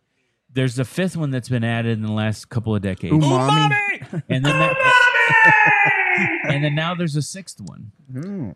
So Bruce Willis he invented that. So taste, the first thing you have to know is there's a difference between taste and flavor. So everybody's talking about flavor notes. So let's talk about taste. The tastes are sweet, salty, which I love, bitter, sour, right? And then you say umami, right? And there's a new one which is fatty, oily. It's kind of a new one that comes from like triglycerides and oils, right? So that's kind of more of a texture thing than a taste, but it does affect your taste buds. So the reason why we have a sense of taste is evolutionary. Because if it tastes salty or sweet, it's going to have nutrition and it's going to be good for for us. If it tastes bitter or sour, it might be rotten or poisonous. It might kill us. Or it might just be a Negroni. And if it has if it has and if it has umami, then it's going to have protein, right? So your ability to taste is two things. There's a physical biological factor where how many papillae or how many taste buds you have. And then there is the genetic, how your body processes proteins into nervous system response. Mm-hmm. Okay, so taste works like this. You put something in your mouth, you smell something. The substance activates a protein in your taste bud that generates a specific signal on a specific neural pathway to your brain, to your medulla oblongata specifically. Shout out to Asylum? Tommy. Tom Lazuka. Tommy. And your olfactory does the same thing through a different mechanism. Your sense of smell translates into a nervous system response, an autonomous nervous system response, which goes into your memory system. It's the deepest part of the brainstem. It's not where you process things intellectually. It's where you process things emotionally or memories. So the reason why taste exists is so that you don't kill yourself by eating poisonous things or food that's gone rotten, basically. So, but what the emotional response of flavor is the taste connecting to a specific memory. Sure. Okay. Right? So there's also all kinds of chemical and biological things that happen inside of your mouth and inside of your body, whether you have certain genes or don't have certain genes. So people talk about being super tasters, as an example. How many percentage of the population do you think are super tasters? I have no idea what that term means, but I would just guess based on the term that not very many. It's about 25%. Oh, that's actually more than I would And have it's thought. actually a negative thing. Because some super tasting comes from, so you're born with about 10,000 taste buds. Your taste buds regenerate every 10 days. But as you get older, fewer of them generate. So when you get to about your mid-20s, mid-30s, where you're smart enough and adult enough to actually know what to eat and not to eat, your taste buds actually stop regenerating and you have about 3,000 to 5,000. And then by the time you die in your 70s or 80s, maybe you have 1,500 to 2,000. Jeez, I'm in trouble. So your ability to taste over time actually decreases just because you have fewer taste buds. Now, some super tasters, their taste buds continue to rejuvenate and they maintain that 8,000, 10,000 number longer in life. Sure. So they physically have more sensors to process the signals, number one. There's actually a gene. Some people have it, some people don't. So if you do a gene mapping or a genome mapping, they'll know, if you have this, then you are able to taste specifically a very specific kind of bitter enzyme that other people generally can't taste. And the equivalent for sound is like dogs can hear frequencies that people can't hear, right? Mm-hmm. So imagine someone is a super taster. Let's say Jose Blanco or Dion is a super taster.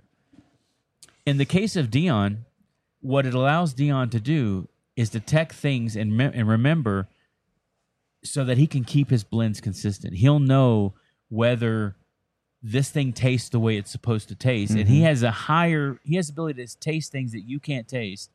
So he's getting deeper into the spectrum to know if I can't tell that it's gone wrong, then you definitely can't tell it's gone wrong, right? Then you got people like Jose Blanco who I just trust that he's a super taster, right? The odds are good, and he will when he was blending the Cuenca and Blanco. He gave me like 10 samples, and I'm like, I swear to God, Jose, these are all exactly the same. And he's like, oh, well, you just don't know how to taste tobacco. And I'm like, well, I've only been smoking for 20 years. I'm not a taster. I'm a smoker. So, but what I said to Jose back then was, let's say I can compose a song in the frequencies, the most brilliant song ever written, in the frequencies that only dogs can hear.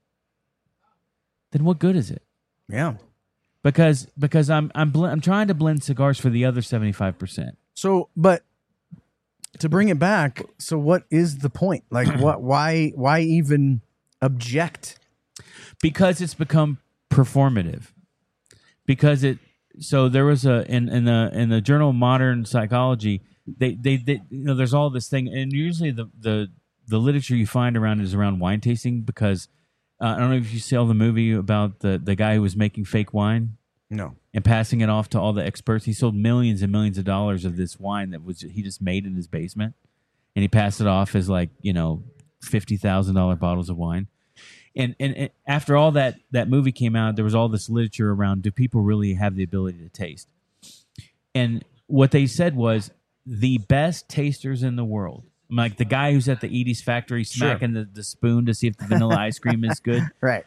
Those guys can really only taste 2 or 3 distinct things. Now, I'm not talking about spiciness, which is a pain response, not a taste. And I'm not talking about texture or temperature. I'm talking about actual flavors, right? So, just like the song example I gave you, when a reviewer, you could pick any half-wheel review you want as an example, and they go into basically this flavor wheel, right? Okay. So it's not cool to say that this tobacco has a fruity component. Or a floral component, right? Because it's not cool just to say sweet or a mixture of sourness and sweetness. You have to say fruity. But then they go into apricot or a specific kind of organic blueberry or whatever, right? Or if you say woody, and then they're talking about varietals of wood. Now this is more of a balsam flavor, not an oak flavor. What types of leather? Whatever. Sure. This is not saddle leather. This is baseball glove leather, right? At the end of the day, that doesn't help me decide whether I'm going to smoke that cigar or not. What generally, when I read reviewers, what I'm doing is I'm saying, you know what? Eric knows cigars, and he's pretty honest. If Eric says, I smoked a cigar and it was okay, then I'm probably not going to go out on a limb and buy that cigar, because the odds are if Eric doesn't like it, I'm not going to like it. But if Eric says, man, this cigar is really good, it not only had good objective things like construction and burn and or whatever, but I really like the aroma. It was notable. The smoke production was different. It was notable. And you list maybe I'm crazy, but it had this real I don't know if it was aged in wood or whatever, or it came from the box, but it had a very woody finish on it. That's perfectly fine, and that's helpful to me. All right, that's because for good, example, if you say Scotch and you're describing a Scotch to me, and you say this Scotch has a very peaty flavor, sure, that means something to a Scotch drinker. Right. Either they like peaty Scotches or they don't like peaty Scotches, right? Or if you say this bourbon has, it was finished in sherry cask, and you can really, really taste that fruitiness or bitterness, that alcohol fermentation, from that finish. That means something, because either that's appealing to me or it isn't. But when you start saying things like it has a specific brands of crackers or cookies, or but those things relate to people that those flavors they have no utility to anybody else. No, that's not true. Like it's all fluff. Those things are the things that people can relate to, because you went on to describe at the beginning of this conversation how you are a cigar guy. You've smoked tens of thousands of cigars. You know all the tobaccos from all over the world. Well, most consumers aren't that way, so they do like being able to relate to a flavor. If somebody says that this has plum notes, that's a note that people understand, and they can. It has that note to you, right? But I could give you a stack of material like this. It says whatever that thing you're calling the plum note is. Obviously, I'm not going to taste it. Obviously, it relates to me. No review has ever said this is objective. I'm the reviewer. This is the note that I'm getting. But what is that a utility to? I mean, look, at the end of the day, what it boils down to is this is my opinion. Of course. Like everything on my personal Facebook. Right. and it is the opinion of the reviewer. There's no objective standard to the fact that this has a baseball mitt sort of. What you're trying to get across is what you might smell, those aromas, those sort of things that maybe people can relate to, because they don't know what Condega tobacco tastes like. They don't know what Esteli Ligero tastes like. So they need, or they would like, I know I do. I appreciate when I get, somebody saying that there's this, it's a white pepper flavor. I get what that means. Yeah, but 7 times out of 10, the person who smokes it after that guy, 5 times out of 10, the second cigar out of 3 that guy smokes, he's not going to get the white pepper Think flavor. how boring, Skip, the reviews would be based on what you're saying. It would be Look, essentially this. Every cigar would either be woody, or it would be leathery, or it would be sweet, or that would be it. This is done in every aspect. It's done. Think about just like Cigar Aficionado doing an article about Avo Uvezian. They start the article. They don't just say, "We met Avo and he got on a plane." They say like, Avo walks in. He has the stature of Abraham Lincoln. So you're talking about the J. Peterman catalog.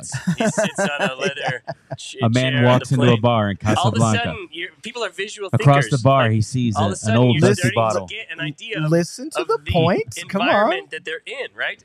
Instead, they could have just said, "Yeah, we met Avo Uvezian. He sat on an airplane. He flew out to Dominican Republic." No, but they get you in the mindset. Like Right. you kind of feel like you're seeing this guy in your head.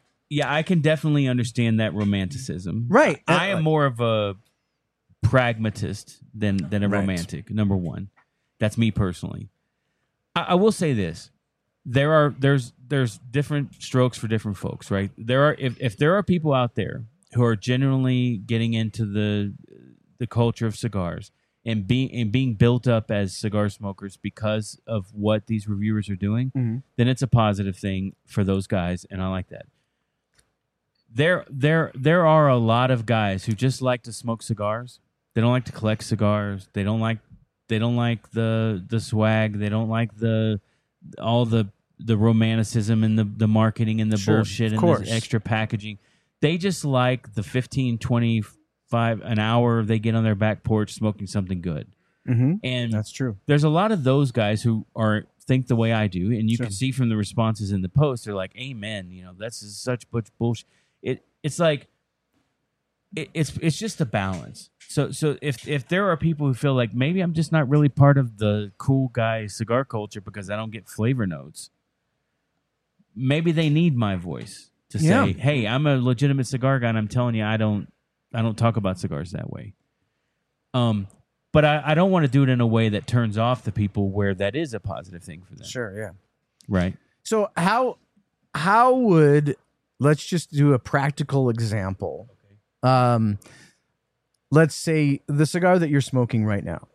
How would you describe it in the way that you think would be appropriate?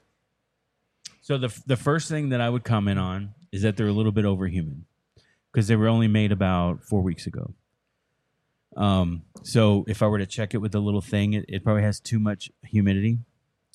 Particularly the wrapper is a little overhumidified. You can see from this black line here and kind of the way it's burning. So I take that into account when I'm tasting it because when you're blending cigars, you're smoking fresh tobacco, right? So you have to know what this is going to taste like when it's somewhere down the line. Right. The second thing I would say is, but you're just I want you to describe it to somebody else. Right. I describe it like a scientist, not like a But you have marketing, to describe not it like in done, such a way that they'll understand it because they might not know what under the only guy that's aged gonna tobacco appreciate is. that is another farmer or hold another on. factory owner. If I was trying to convince him to smoke it, I would say, I've been smoking cigars a long time. This is a good cigar. You should smoke it. And it's worth the $8 they're going to charge you. And then you could form your own opinion. That's what I would say. Okay, but reviewers obviously can't do that. There would be no such thing as cigar reviews. Well, if that was the extent maybe that's kind of of the description. Well, here's another thing I would say. The altitude and the atmosphere here in Denver changes the way you taste cigars. That's true, and Steve Saka has made that point. But tell me what the flavors are so I understand what that cigar that you're smoking is like. It would be like me trying to explain to you how I feel about My Heart Will Goes On. So you can't describe it? No, I could just... So if this is a blending sample, this is the finished blend. Okay. But when we were blending this, I would say, the problem with this is it's got too heavy of a Nicaraguan heavy note, like a bass note to it, earthiness or woodiness. Okay. It needs something sharp, higher frequency. It needs something a little bit bitter or a little bit more sweet, right, to balance that out. And so let's take Condega out. Let's take the Condega Ligero out, and let's put this other Dominican Corojo tobacco in. But what you're describing. That's exactly how I would describe it. I know, but what you're describing is how you want to change this particular cigar. What I'd like to know. Okay, what is the cigar that I'm smoking? The Il Nono. Okay. Here's how I would describe this cigar. Okay. I really like this cigar because you know what? Like right off the bat, I get a salted peanut flavor, and I love that flavor. That's one of my most favorite notes in a cigar. It's like when you get peanuts at the baseball game, and you're breaking them open, and you're getting some of the salt from the shell, but then you're also getting that nutty note from the peanut. Like that is a flavor I could understand and describe to Scott over there, and he might be able to relate to that. Well, you've just sold him an emotional appeal. Exactly. Right. But that is what it tastes like. I mean, there's definitely... I don't taste peanuts or salt. But wouldn't that be the same thing cigar as him just recommending it to Scott? I've smoked in either dozens of that. circumstance, Scott is going to smoke that cigar because my dad recommended it to him, right? If you had said it tasted like dank cardboard, yeah, whether it tastes like that or not, what you've been doing is expressing a negative thing. So I would have taken the negative. Not but why the is it negative? Dank cardboard is right. is not good. But dank cardboard is a descriptor that I would use. I'll make a comment here if I can. Aficionado said that about a Gurkha one time, and it was my favorite thing they ever said. The observation that I'm getting here is Skip kind of observes flavors in regions and types of tobacco, which me as a consumer who knows nothing about any of this stuff is all foreign language to me. So really what Eric is doing is trying to put these flavors that you kind of view in a different way into, well-known terms, salted peanuts. And it's kind of the power of suggestion too. Power of suggestion is a very important. Exactly. Yeah. Like I might not get that if I'm just not thinking about it and smoking it, but I do think it is fun for some people to kind of play along, smoke a cigar, read the review, and be like, oh, I do kind of get that, and unlock these new associations in their mind. Right. And there's nothing wrong with that either. People put that as a negative. There's absolutely nothing wrong with if that suggestion gets you to feel that as well. You feel it, whether it was manufactured by this guy saying it and then you got it, or you actually would have gotten it anyways. It doesn't matter because either way you got it. But I already said that. I already said if he genuinely feels that way, and that descriptor that you gave gets him to be more engaged and enhances his experience of smoking that cigar, then it's a positive. I know, but my point is, for me, it has no utility. But for what I'm saying is, you wouldn't do that for him. You're saying you wouldn't say that. You would just say, no, this is a good cigar. I would not. Well, that's what you just said. You just said that I would just say this is a good cigar. You should smoke it. It's $8. Can comparisons be drawn between dissimilar things? For instance. Yes. Okay. A couple weeks ago, I'm at Disney, right? Uh-huh. I'm at, what's the giant shopping mall at Disney called? Springs. Disney Springs, right? They have Bonita Springs. Like the coolest Lego. All their stores are like the coolest version of any of these stores, right? So they have the coolest Lego store that there is out there. And out front is a giant Lego build of what looks to be a dragon, a guy fighting a dragon. There's just fire coming out of the dragon's mouth, hitting the guy. I would say they made this Lego statue that looked like a guy fighting a dragon. You would say they made a giant statue that looked like a bunch of Legos. No, I would say exactly what you said. Okay. Yeah, but we're not talking about taste. We're not talking about flavors. In any of your senses, you can draw comparisons between dissimilar things. What if I said to you, I got this is your favorite Christmas shirt. What does it feel like to me? I'm going to use general descriptors like it feels a little bit rough. It feels a little bit cheap. Okay. Right? Thank you. Now, it's your favorite. you might say it feels comfortable. It feels like Christmas. Right? Okay. I might say it's itchy. Right. Whatever. But I'm not going to say it feels like the pelt of a newborn piglet. But what if in you Wisconsin. Had felt, what if you had felt that before and you knew what that actually felt like? You might actually say that. Yeah. If I was trying to sell you a cigar or convince you that I'm smarter than you about clothing, maybe I would do that. But you have already said that you're smarter I'm about not saying- tobacco I'm than most people. No, I'm 'cause more you went experienced. through you went through the deal, and you have smoked a million times more cigars than me. You've tried tobacco. You've made a factory. All of that I totally appreciate. Like that means a lot to me. What you're saying. You have to know, I'm not a salesperson. It's not my job to sell cigars. Right, but we're talking about what you said on Facebook. So Yeah, and I that- was given, and that I'll tell you what triggered me because I get triggered. All right. I'll tell you what triggered me. What triggered me is I read a review. Okay. And I actually sought out this review. Like I heard something about a cigar, or I saw something about a cigar, so I Googled this cigar because I wanted to see what people I trusted thought about this cigar, because it intellectually, it was the story behind the brand, who made it, the history of how it came about. Okay.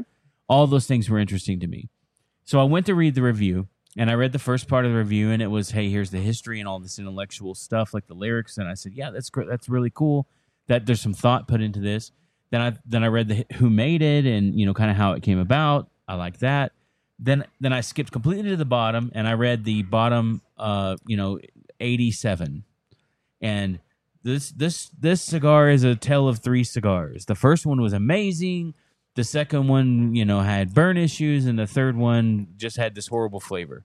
And I was like, well, that doesn't jive with what I know about the guy who made those cigars.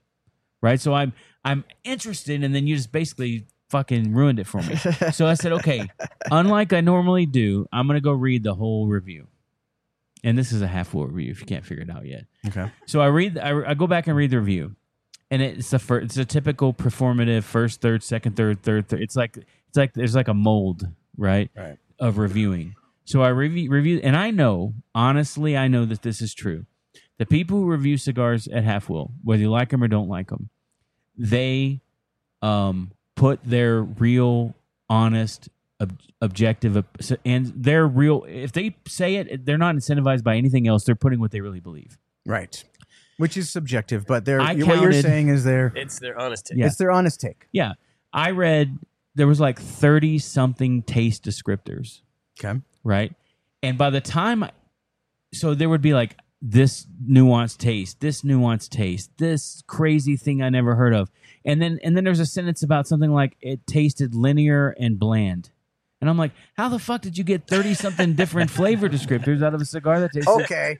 Now, what you're bringing up, though, is a specific instance. You can go too far with it, but that's Yeah, a personal would- choice. I'm telling you, I was wouldn't- triggered. Wouldn't I was triggered. Wouldn't you say, though, Skip, like we have some type of scale here? Let my arms try to do the scale. We have some type of scale here. We have not nearly enough descriptions, and then on this side we have way too many. Like what you're saying is, I think there's three different types of smokers. There's the you're starting out, or maybe not even just starting out, but there's the guy who says it's good or it's not good, right? Yeah. There's the guys that I like it, don't like it. There's the guys like us that put in the flowery descriptors, and then there is the industry farmer / factory owner that talk to each other in lots and primings, right? So I think those are the three ways people describe cigars to each other. and I think what you're saying is in this particular review, you found their descriptions to be unhelpful.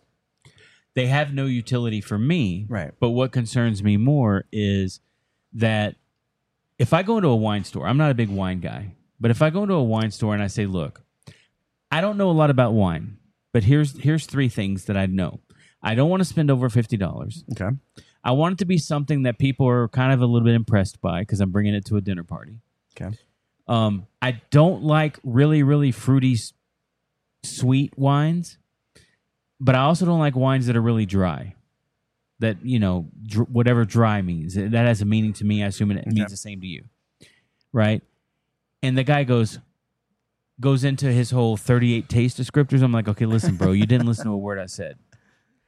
Give me three options that are in this thing. Mm-hmm. Tell me personally if you've drank it and which one you would buy, and I'm going to trust you. right?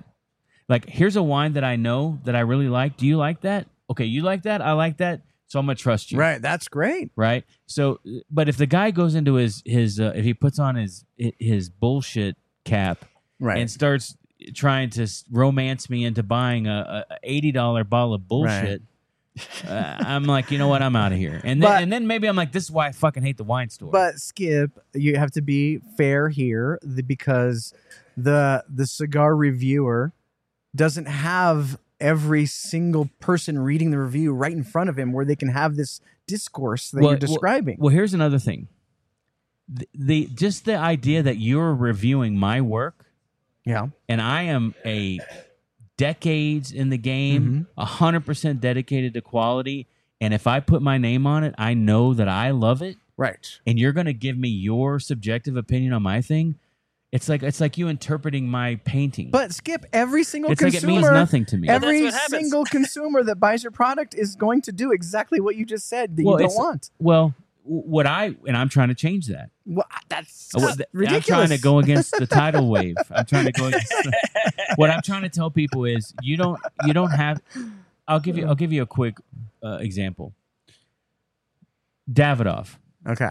Objectively, one of the best cigars on the planet. Yeah, I just smoked one before the show. The science and art and the level of perfection that goes into everything they do, absolutely, is of the highest level, higher than I can achieve. Right. Honestly, there are not very many Davidoff cigars that I really like. I just got a cigar in Standard and Twain, the worst cigar I've smoked in 6 months. I told the guy who owns Standard and Twain, I said, I'm not even going to look up what this is yet, but it's horrible. And he told me a whole backstory behind that, and it was the Avo Cinco. But generally, Davidoff, highest level of objective quality possible. The tobacco is highest level quality, etc. I almost like none of it because I don't subjectively like the taste of the tobaccos that they use, that kind of mushroomy, moldy flavor. Oh, so it's mushroomy, moldy. Yeah, I'm not gonna say a specific kind of mold or talk about Japanese shiitake mushrooms. But you don't need to grown get that specific. The in fact goat manure that you just described it as mushroomy and moldy, that resonates with me. I understand what you're saying. You're not saying this tastes like Yamasa tobacco that was in this particular lot. And I'm saying general descriptor. Like you said, there's a difference between going overboard. Oh, yeah. My point is objectively a great cigar. Subjectively, I like none of them. If I'm a reviewer, am I going to review the new Davidoff cigar that I know has San Vicente tobacco and a flavor that I really just don't like? Well, if you're a reviewer, you got to review what. Am I going to do that justice? You want to review what you review the good and the bad. You review the good, the bad, and the ugly. On the flip side, Padron, objectively not good cigars. Objectively? No, that's ridiculous. It's 100% true. As a cigar maker, listen. That is not true. Listen, Skip. That is absolutely not true. This is my professional. You can't say that is an objective truth. Listen, the tobaccos are not aged. They're packed wet, under fermented. They use a lot of bitumen and processing material.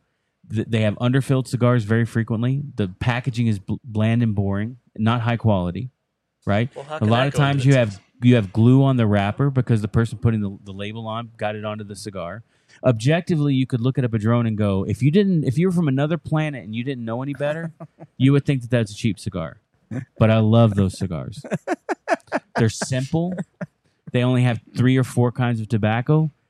Whatever it is about them, Skip, subjectively, I love them. You know, you're sort of like one of those toys that you get when you're little, and they're kind of rubbery with water in them, and like you think that you have it, but then it slips out of your hand. Like you say one thing. Well, I'm using this example, and then you just flip it on its head. I'm using this example to make a point, which is as a professional cigar maker, I would be embarrassed to make cigars like a lot of the Padron cigars come out that I buy. I just bought a box just a week ago of $25 cigars that used to cost $9, right? But I love them. They're always exactly the same. However they achieve that. I open the box. Inside of one box, there's multiple different colors. There's patches on cigars. There's labels that are crooked. There's underfilled cigars. There's just ugly wrapper. And I go, why did I just buy pay $20 for this cigar that I know cost half as much to make as my cigars? But then I'm like, I light one, and I'm like, I love this cigar. Right? So it's not a bad cigar. So my point is, do you love it or not? I don't know. But I could not get away with making cigars the way they make cigars. Okay. And I cannot achieve the level that Davidoff makes because there's no way a consumer is going to pay the amount I would have to charge to make cigars the way Davidoff makes them. I would have to go buy farms. I would have to get labs. I would have to manage seed banks. There are things that I just can't achieve, right, to get that level of objective excellence. But it doesn't matter because I don't like the way they taste. Right, and that's your subjective opinion. You're saying objective, but I don't know if it's actually objective. You're only going by the traditional standards of what is objectively good tobacco. Wait, hold on. No. So, like, in a beer analogy would be like, it was always thought that, like, hazy was objectively bad. You wanted a clear beer. And so eventually in the East Coast, they said, no, that's not objectively bad. Let's make a hazy beer. And that became... It was popular. It's a good beer. Like, filtered or not filtered has nothing to do with objective quality. How can you now say objectively that was bad or good? Because it's just what I'm saying in a good taste. That's a bad example. I don't think it is because unfiltered beer was traditional beer. When it got filtered, it was presumed it was a higher level quality because they went through an extra step of processing that cost money.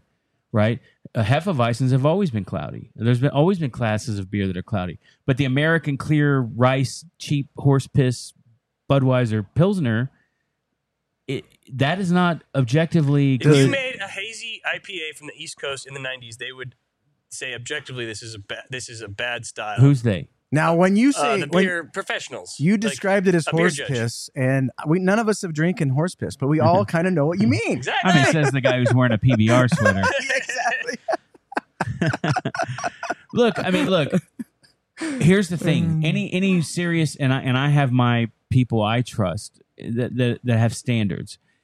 I mean, I'm trying to think of a filtered, unfiltered example in tobacco. Would be tobacco that has batoon as an example. There are tobaccos. I don't personally use these kinds of tobaccos, but there are cigars that are made with tobaccos that use batoon, and it makes. I mean, the guy that works for me, Alex, who maintains our inventory, he is a perfect example. He is like a fanatic for batoons of processing tobacco. You can say it is not the purest way of fermenting tobacco, but there are whatever my father is doing to some of their tobaccos that keeps that level of consistency that they have. I love the taste of that. There's a processor in the Dominican that uses molasses. You can't taste the molasses, but you can kind of smell it at certain stages. But it definitely creates a flavor that I really like. Can you say that that's a bad thing objectively? I don't know. When you cook, people who use different spices or whatever is not right. But earlier it sounded like you were making the opposite case for Padron. Well, there are people who use batoons to create consistency, enhance flavors, and there's people who use batoons and dyes so they can homogenize cheap tobacco and make it look better. Okay, but it loses its like people who cook tobacco. Arapiraca is a perfect example of a tobacco. It's not very aesthetically pleasing. And it takes a long time to ferment properly. But you can cook it. The problem is if you cook it, you lose the thing that makes it good, in my opinion. Right. Well, I mean, ultimately, look, it's all part of the discussion. Right. No, this is why we wanted to talk about it. It's fun. I love talking about this kind of stuff. Are you kidding me? This is great. I would say, so when you talk about tobacco with your peers, your buddies, and stuff like that, you have a level that is higher. You're able to say, I can tell that this has been overcooked. I can tell that I'm probably like a 4 out of 10. I don't know. In terms of knowledge. Probably higher than that. I mean, it's based on what you said earlier. There are people, every day I feel stupid. Like, if I go... when I go in, I try not to say something to pretend like I know something. And I try not to buy tobacco that's bad. and I I have said to people, I've said, I hear what you're saying, but I don't get it. Right. And I love this tobacco. Right. And that's all that matters to me. Right. So you're telling me that it's this problem or that problem or this problem. I like it. And in the process with Ernesto, that happened a lot. Mm-hmm. Like Ernesto said, this binder's not good, whatever. It's under fermented and it'll never work out. It's going to take us 6 months to get it right. And I'm like, I love like it. Yeah. Well, didn't you, when you were making the Baca, maybe this is an example, maybe it's not, the Cameroon that most people didn't want, you liked. And you wanted that Cameroon on the Baca because you like that flavor. Well, and I think a lot of like darker, like I'll give you an example, Ecuador, Connecticut. There's a grade of Ecuador, Connecticut called LB or light brown. It's the least desirable kind of Ecuador, Connecticut.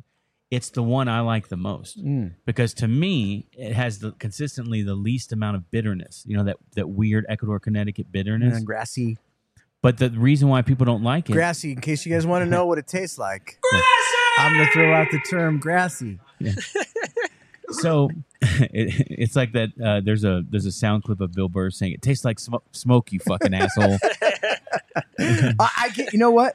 Just on that point, but we'll take a little side note. I get lots of guys say it just tastes like a cigar. It tastes like a cigar. I just get a cigar, and that's fine. Like, well, generally people ask me what it tastes like. I say it doesn't suck. That's what I generally say. Yeah, and when we're talking, like guy to guy or guy to girl that's smoking cigars, that is completely understandable, right? Like you might just say like, I don't like this. But when you get to a review, and I'm sounding defensive for reviewers because that's what we do, we can't just write reviews that just say, it's a good cigar. Like there has to be more to that. You have to try to describe it when you say... Because most of the cigars out there today are good. I bought I think. Yeah, these days. I bought a 2014 Challenger Hellcat, and it sounds like thunder, right? I need to describe it in such a way, I can't just say it sounds like a V8. I hear what you're saying. I'm just telling you, as a consumer, I probably listen to more podcasts and blogs than 98% of the people in the world, right? Cigar blogs, probably more than 99.9% of the world. I consume when I'm working, and I do a lot of work on the computer. I am constantly listening to blogs. I review. I have like 10 or 15 different review sites that I go to on a regular basis. I'm assuming Cigar Dojo is one of them. The thing from the dojo that we didn't want. I used to have the app, but the app doesn't work the same for me anymore. Well, now you got to go to dojoverse.com. Yeah, I don't go to the what I do get from the dojo a lot is I get a lot of those when people post the cigars they're smoking. They share it. Yeah. And if I see the dojo ones a lot, I'll go, oh man, I've seen 5 of these today, right? I'm not. By the way, you said I'm going to take an issue with you. You said Baca was a failure. No, I didn't. No, he didn't. I swear to God. No, he did not say that. Here's what we said. I bet you $500. Here's what we said. I bet you $500. I bet you the cost of my plane ticket. Here's what we said. I'm producing this. I've been that paying during the cigar stock market, when you said a positive thing about us. We're talking about a different episode. During the cigar stock market, you said, wow, so he really does listen. I do. You said, other than Baca, which was a failure, right? We'll have to go back in the archives. Can I describe to you why that was probably said? Are we going to go into flavor notes, or are we going to go into... Okay. I'm going to describe why that was probably said. Because that was the most anticipated cigar that there was that year. Because we don't do new brands a lot. Right. You don't do new brands a lot, so everybody wanted that. And then you had about 5 sizes at the trade show. You gave me a big size of it, and it was absolutely phenomenal. It was phenomenal. And I wanted that to be the #1 cigar of the year that year. Right. But the cigar that came out was the smaller size, and it didn't match because all the sizes taste different. Okay, so that is an objective reason why that was said. And I think that was fair. So objectively, we sell 100% of our Baca production. We make as much as we can. Great. And we sell 100% of it. It is our most expensive cigar with our most margin. and we sell 100% of it within 1 week of every time we open up ordering. But what I'm saying, So to you- commercially, objectively, it is not a failure. okay, great, and that's It was a disappointment. and that's amazing. Maybe. But it didn't end up being the number one cigar for most people. Well, I like the smaller ones more than the bigger ones. And subjectively, I'm sorry. Right. I liked that bigger one that you gave me. I thought it was absolutely a banger. That's what she said. And then when it came out, That was my nickname back in college. It wasn't the same as that, and therefore, for me, it failed to meet my expectations. So I bought the wrapper for that from Gilberto Oliva. He then sold to Oliva. He sold to Fred at J. Cortez. I am trying to buy more wrapper from Marifel. I can tell you the wrapper for that cigar is 10 times more expensive than any other wrapper. Yeah. So but the tobacco from Marifel One in a million, baby. is 5 times better. But the wrapper we got from That's Gilberto inside baseball, Jordan. Sorry. was all real small. And so we could only make the small I know. cigars at scale. I get the challenge that was presented. The point is based on the expectation compared to the fulfillment that year. Right. It failed to meet the expectation. I think that was a fair criticism. But it's not a failure. It was a disappointment. You were disappointed. How do you like it when I you don't have the know. guy on the show that makes the cigar? Yeah, I He know. challenges you, and then you have to like This is stand like- up for your position. This is the second time in like 3 weeks that's happened. Matt Booth came on a couple weeks ago. He Yeah. was like, "Yeah, you guys saw." Well, but here, hey, let me ask you a whole new topic. I know Okay. we're probably over time, but That's okay. I don't care. I want to. This is something this is my newest rant. Oh, good. I like So- it. Let's go. Let's do it. So, trademarks. Oh, Okay. So Gurkha Sue's Davidoff. this made me think of this. Okay. And I actually have a conflict with someone right now over a trademark. So when I make brands, and I don't know how other people make brands, but the way I make brands is I find tobacco that I think is interesting. I create a blend, then I think of what a good brand that's going to fit it. Sometimes I have brands kind of floating around that I want to do. So I'll go register the trademark. So it costs me to register a trademark. It costs me about $6,000. Okay. Because you have to register in the United States, you have to register in Nicaragua, you have to register in the UK, you have to register. He's smoking the winnings, the raffle. Don't give away over. Okay, keep going. You have to smoke it in. You have to register it in Asia if you want to, and then you have to register it in the EU through what they call the Madrid Protocol. Okay. Right. So it cost me about $6,000 to register a trademark. Right. When you register a trademark, it says, hey, I'm going to use this trademark. And then you actually create the product and you say, okay, now I have the actual product, so I'm going to send you pictures of it. And then you market or commercialize it. And then you say, I'm actually commercializing or selling this product in these regions. Right. Right. But if I go through the process of creating the art and creating the labels, so we're creating Cro-Magnon, Pennsylvania. The UPC labels, the boxes, the cliches, all that stuff, is probably about $85,000. Oof. Right? Okay. So if I go print all that stuff and if I go do all that work, and then I put it in the market, and then I go try to register the trademark and find out that it's fucked, I'm in a hole. Right? Okay. So my process is always, as soon as I have an idea for a trademark that I know I'm going to use, I trademark it. Okay. So I have 2 trademarks right now that I've trademarked before anyone else ever used them.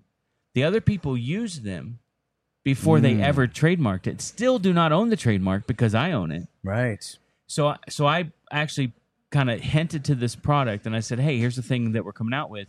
And they said, oh, well, so-and-so in Portugal has this brand. Right. And I said, well, I registered this trademark and I actually own it. In 7 different places all over the world. Well, you're just copying them. It's like, well, I had no idea they were doing this. Right. So here's the question. So I go to the guy and I say, listen, you're marketing this in Europe in a cheap bundled cigar. I'm going to use it, right? But here's what I'll do. I don't want to be accused of copying you. If you pay me the $6,000 I've got invested so far in this, Right. and then you pay the extra $6,000 to, you don't even have to pay $6,000. Now it's only at $800 on top of that to transfer the existing marks to you. Okay. If you pay my attorney $6,800, then I will just give it to you. I've been going back and forth with this guy for 2 years to get him to pay that $6,800, and he's a millionaire, you know, and he refuses to do it. Take him down. So now here's what's going to Take him happen. So what's going to happen is I'm going to come out with this product, and I'm going to invest the money because I own the trademark before he ever commercialized the product. And then he's going to start the whole blog. There's going to be consumers saying, well, Skip's copying somebody else, whatever. So then what do I have to do? I have to go to court. And at the end of the day, lawyers are going to make a lot of money. And at the end of the day, I'm going to win because I own the mark, right? But all of that could have been avoided. But if the guy just said, you know what, you're right.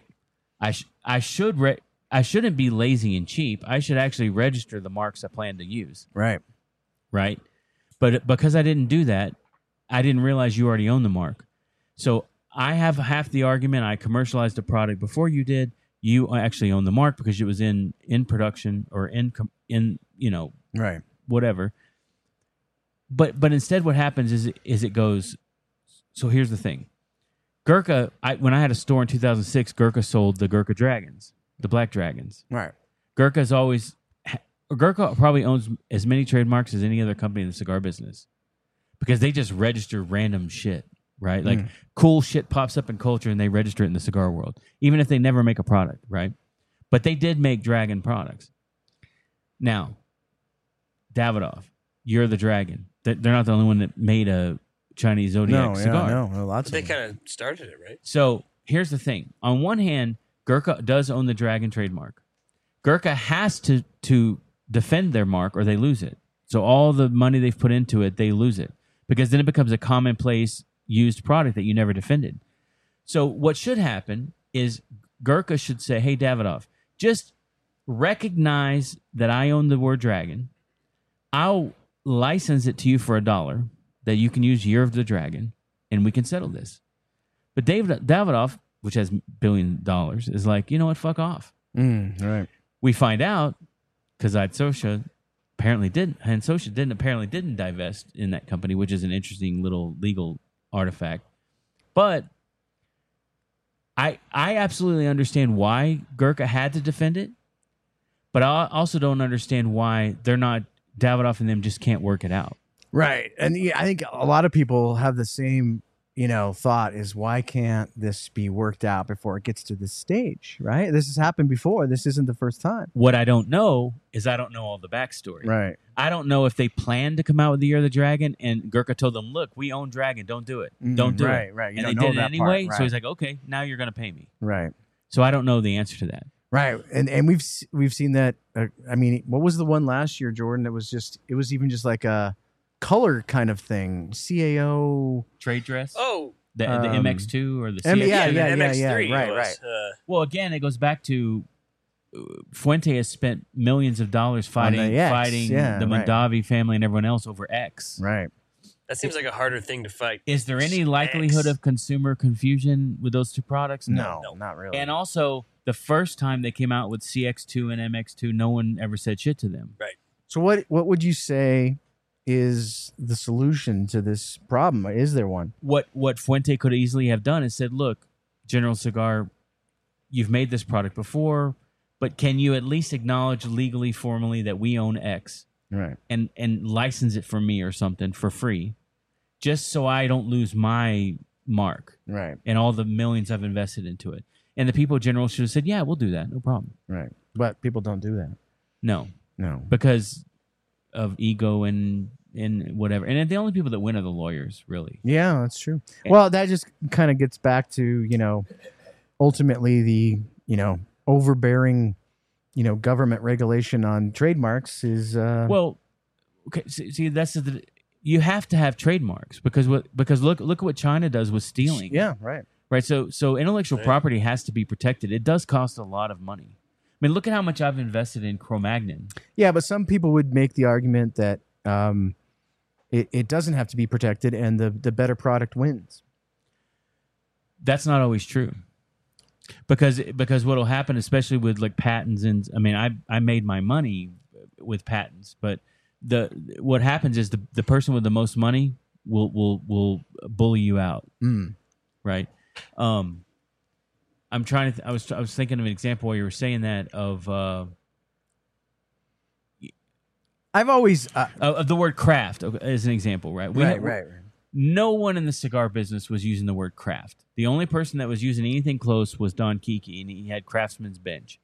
And I was in a room with him, and I said, I want to start a new company. I want to call it RoMa Craft Tobac because I want to build it like a craft beer company. And I want to really emphasize he goes, well, what's craft to you? And I explained what I thought it was to me, and he goes, yeah, you can use it. He goes, I don't see how that's a conflict with what I'm doing. Okay. And I said, okay, I just wanted as a gentleman to ask you. Now, after we became bigger, more known, and you could do probably some analysis, the word has become a lot more commonly used. Even you had an ad today where Espinosa had a craft thing in there. I don't own a trademark for craft because you can't trademark craft. Too broad. Right? But what I can tell you is consumers in general, when we have become eponymous. Like when you say the word craft, boutique cigar guys think of us, right? And so we've done our job. We had enough runway to get out there and say, and we have a craft cigar, right? Right. So when Perdomo came out with this craft series, it failed. It was a failure, right? When Drew Estate did their craft beer thing, it didn't really go anywhere. When people use the word craft, there's probably just as much negative people going, oh man, you know. But when we do it unironically and I think authentically, and so there's the equity is in that, right? Even though I can't protect it as intellectual property, right.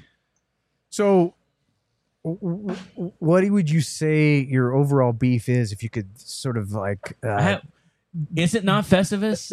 Is it not time for the airing of grievances? Yeah. Could you condense? This podcast is the airing of grievances.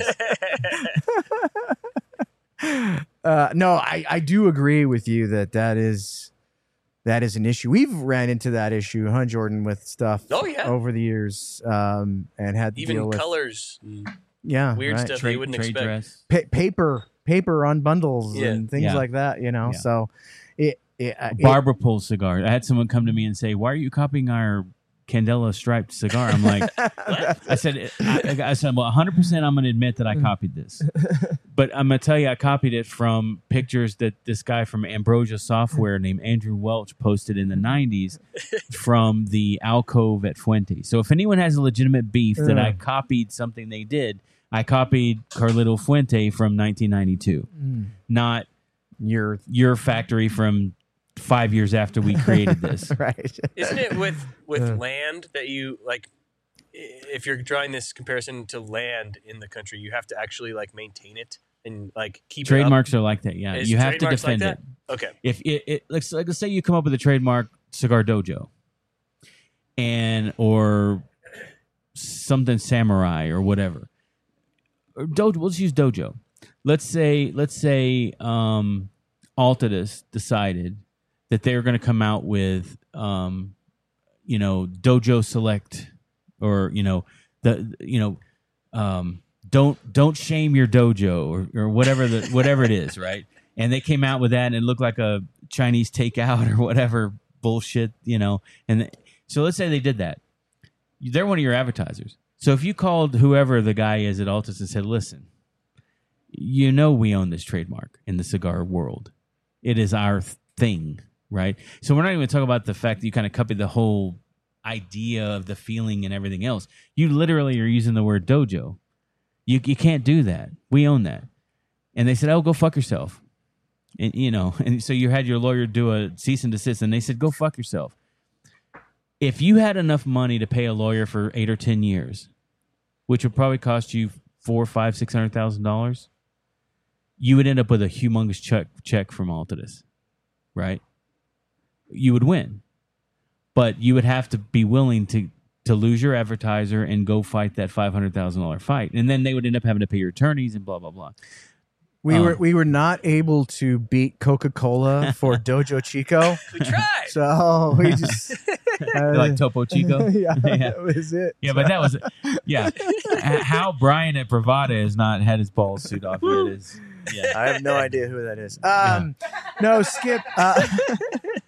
Skip, I gotta say, what an amazing episode. That was some deep We're dive. doing real talk, you Deep guys. dive. That's do we have any more grievances? that was as deep diving as you can get, folks. I hope you guys appreciated that. We certainly appreciate Skip for flying in all the way from Austin, Texas, to hang out with us on Friday Night Herf.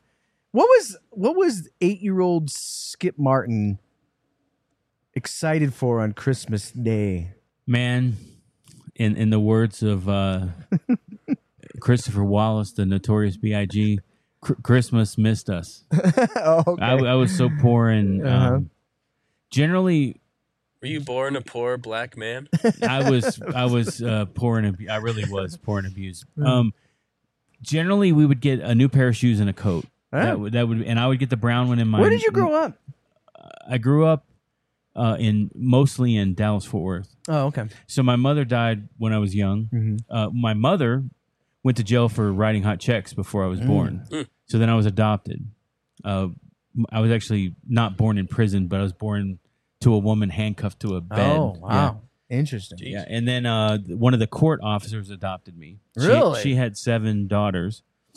I was the youngest, obviously. The oldest was 18 years older than me. My mother was killed by her boyfriend, domestic violence, when I was 4 while I was holding her hand. She was shot in the head. Oh, it's horrible. And then my oldest sister kind of became my guardian.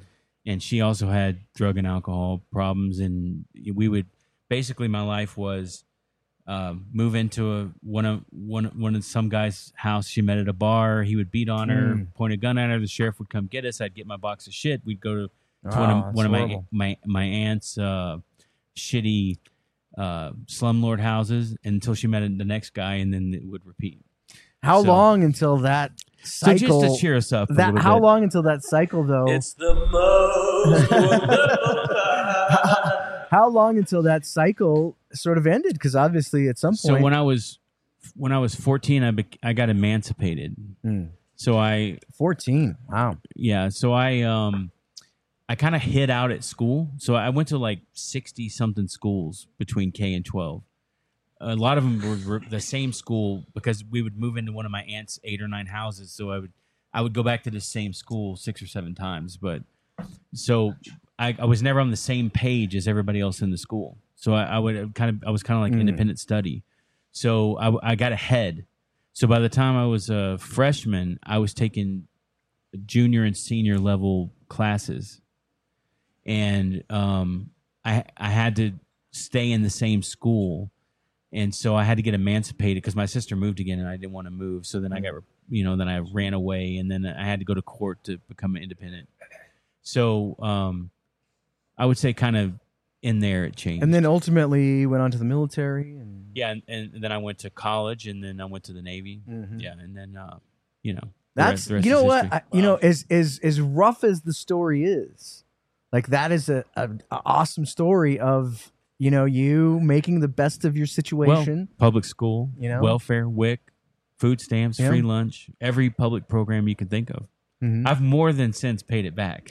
Yeah. But if it wasn't for all those things, I wouldn't. If I was born in Nicaragua, I would have been, in a lot of trouble. And you've also sort of been a Texas guy then. That was kind of what I was wondering is how you ended up. Yeah, I grew up in Texas and I moved to when I was in the Navy, I moved to Florida for nuclear power school. And then I moved to South Carolina, then Connecticut, then Norfolk. What brought you back to Texas? What did you like about Texas?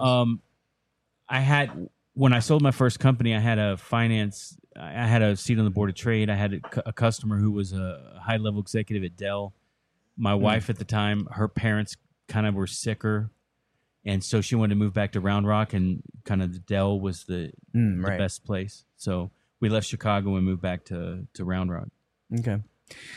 Wow. Now, let's not forget we have some Oh. contest winners to announce. Oh gosh, Jordan, thank you, because I would I have might totally need some tissue here. I would have totally blown that off. No, that was that. Thank you for that, Skip. That was Yeah. that was a good story. By the way, it's that's rough. So That's why I'm a socialist, by the way. yeah. Well, I'm a capitalist socialist. We'll forgive you for some of this stuff. I'm not really a socialist. We are going to give away 2 prizes. I do need some more bourbon, though. Here we go. Oh, jeez. Do we have any more of that block of ice? We've got. I have a bad shoulder. That was rough. Somebody is going to win a box of sun-grown dogma right there. And then somebody. What was the flavor notes you got out of that? This has a cinnamon note to it. Has a very nice cinnamon cabinet spices. You walk into your grandma's cookie closet. Baking spice. You allspice. smell those. Yeah. And somebody Ginger else snap cookie is going to win a 5-pack of the Pennsatucky Whiskey Rebellion, Pennsatucky, made by none other than the man sitting next to me. Those got to be 4 or 5 years old. Yeah, right? Lonsdale. We were trying to figure out the other day what we could. Was that 2019? We could have looked that up, but we're too lazy. 2019. All right, so 2018 or 19. Skip. What we asked people to do was post their Christmas themed images, and we said, hey, if you can incorporate Dojo stuff into it, you might catch our attention. And I have picked 12 finalists, and we will show them one after the other and just kind of like mental note the ones that you like, and we'll kind of go back and forth, and maybe we can pick 2 of these that we feel worthy to win the prizes tonight. Jordan, here we go. Now, for some reason, some of the descriptions didn't get included Is in these. Terrence video included in it? No. Okay.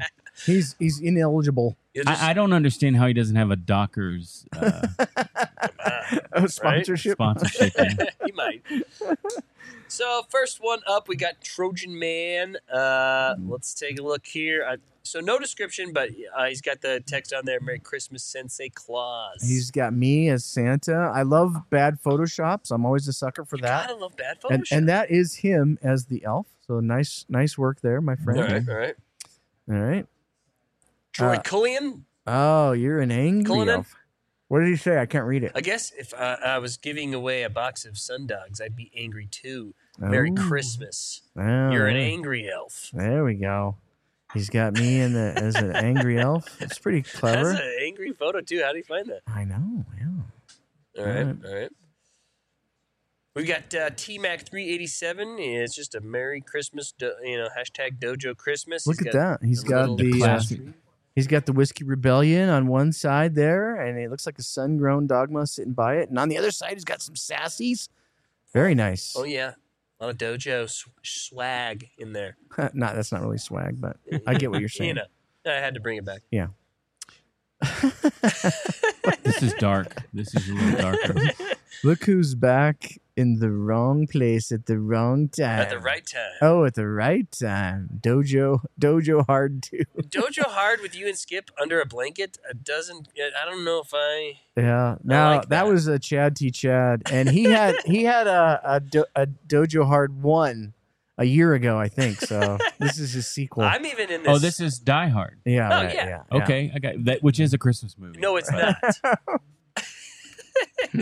All right, Randy Harrison. Oh, nice. No description here. Look at all those coins. She's got Dojo coins and The Dojo little travel case. Yeah, nice job, Randy. She's always doing great entries for us. All right, we got Ollie Lampy. Oh, look at this. Look at his cool sweater. I like that. That's a nice looking picture. Nice. Motorhead. Ken the Scrunt. The gimmick is strong with this one. He could have smoking a gimmick. I like smoking that. A gimmick. Yeah. Right. He could have put that in reverse order, like Yoda would have said, but it's still really good. That would have clinched the win. We'll see. All right. This is John J. Fumo. Merry Christmas and a Happy New Year to Dojoverse Sensei Jordan, Skip Martin, and Mike Rosales.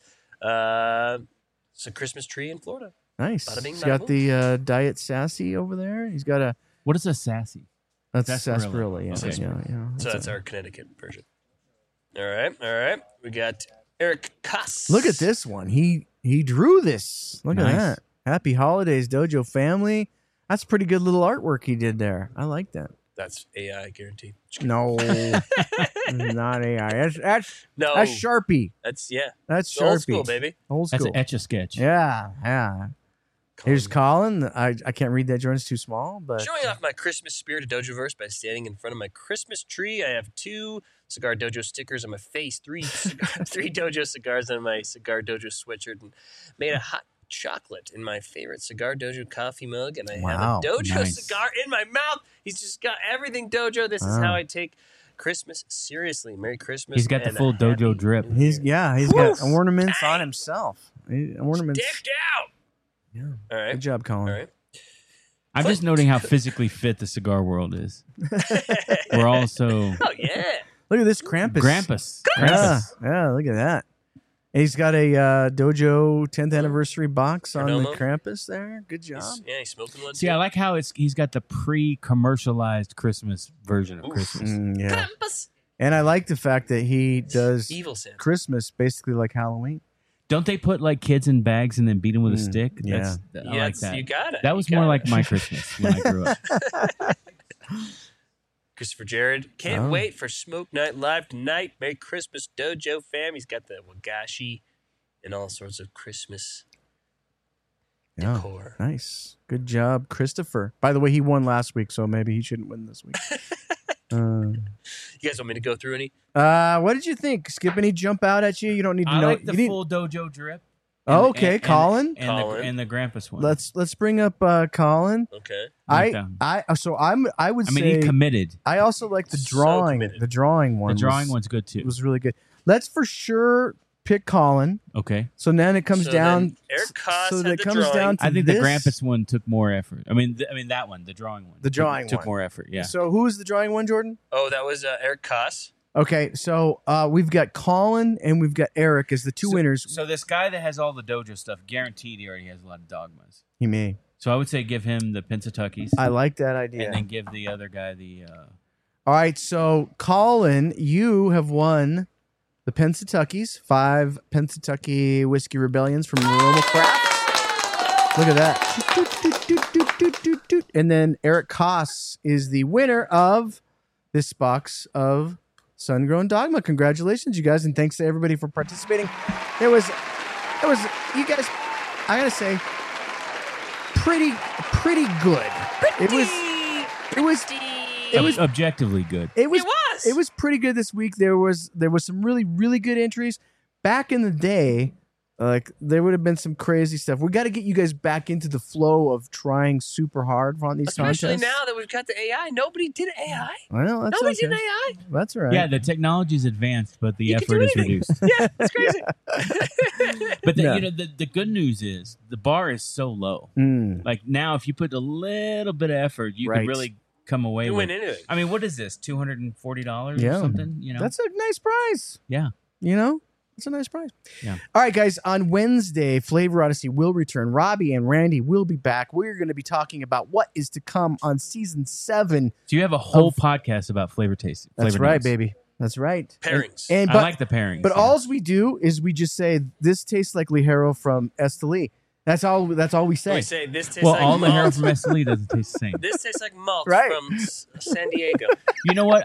Honestly, listen. This is not an empty. This is a real deal. Okay, here we go. Plan. I don't know the next time you come to Nicaragua, whenever that's going to be.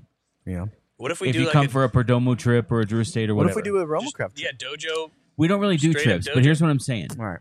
Come 3 or 4 days earlier Okay. and stay 3 or 4 days later. Oh, I'd love that. Or. Yeah.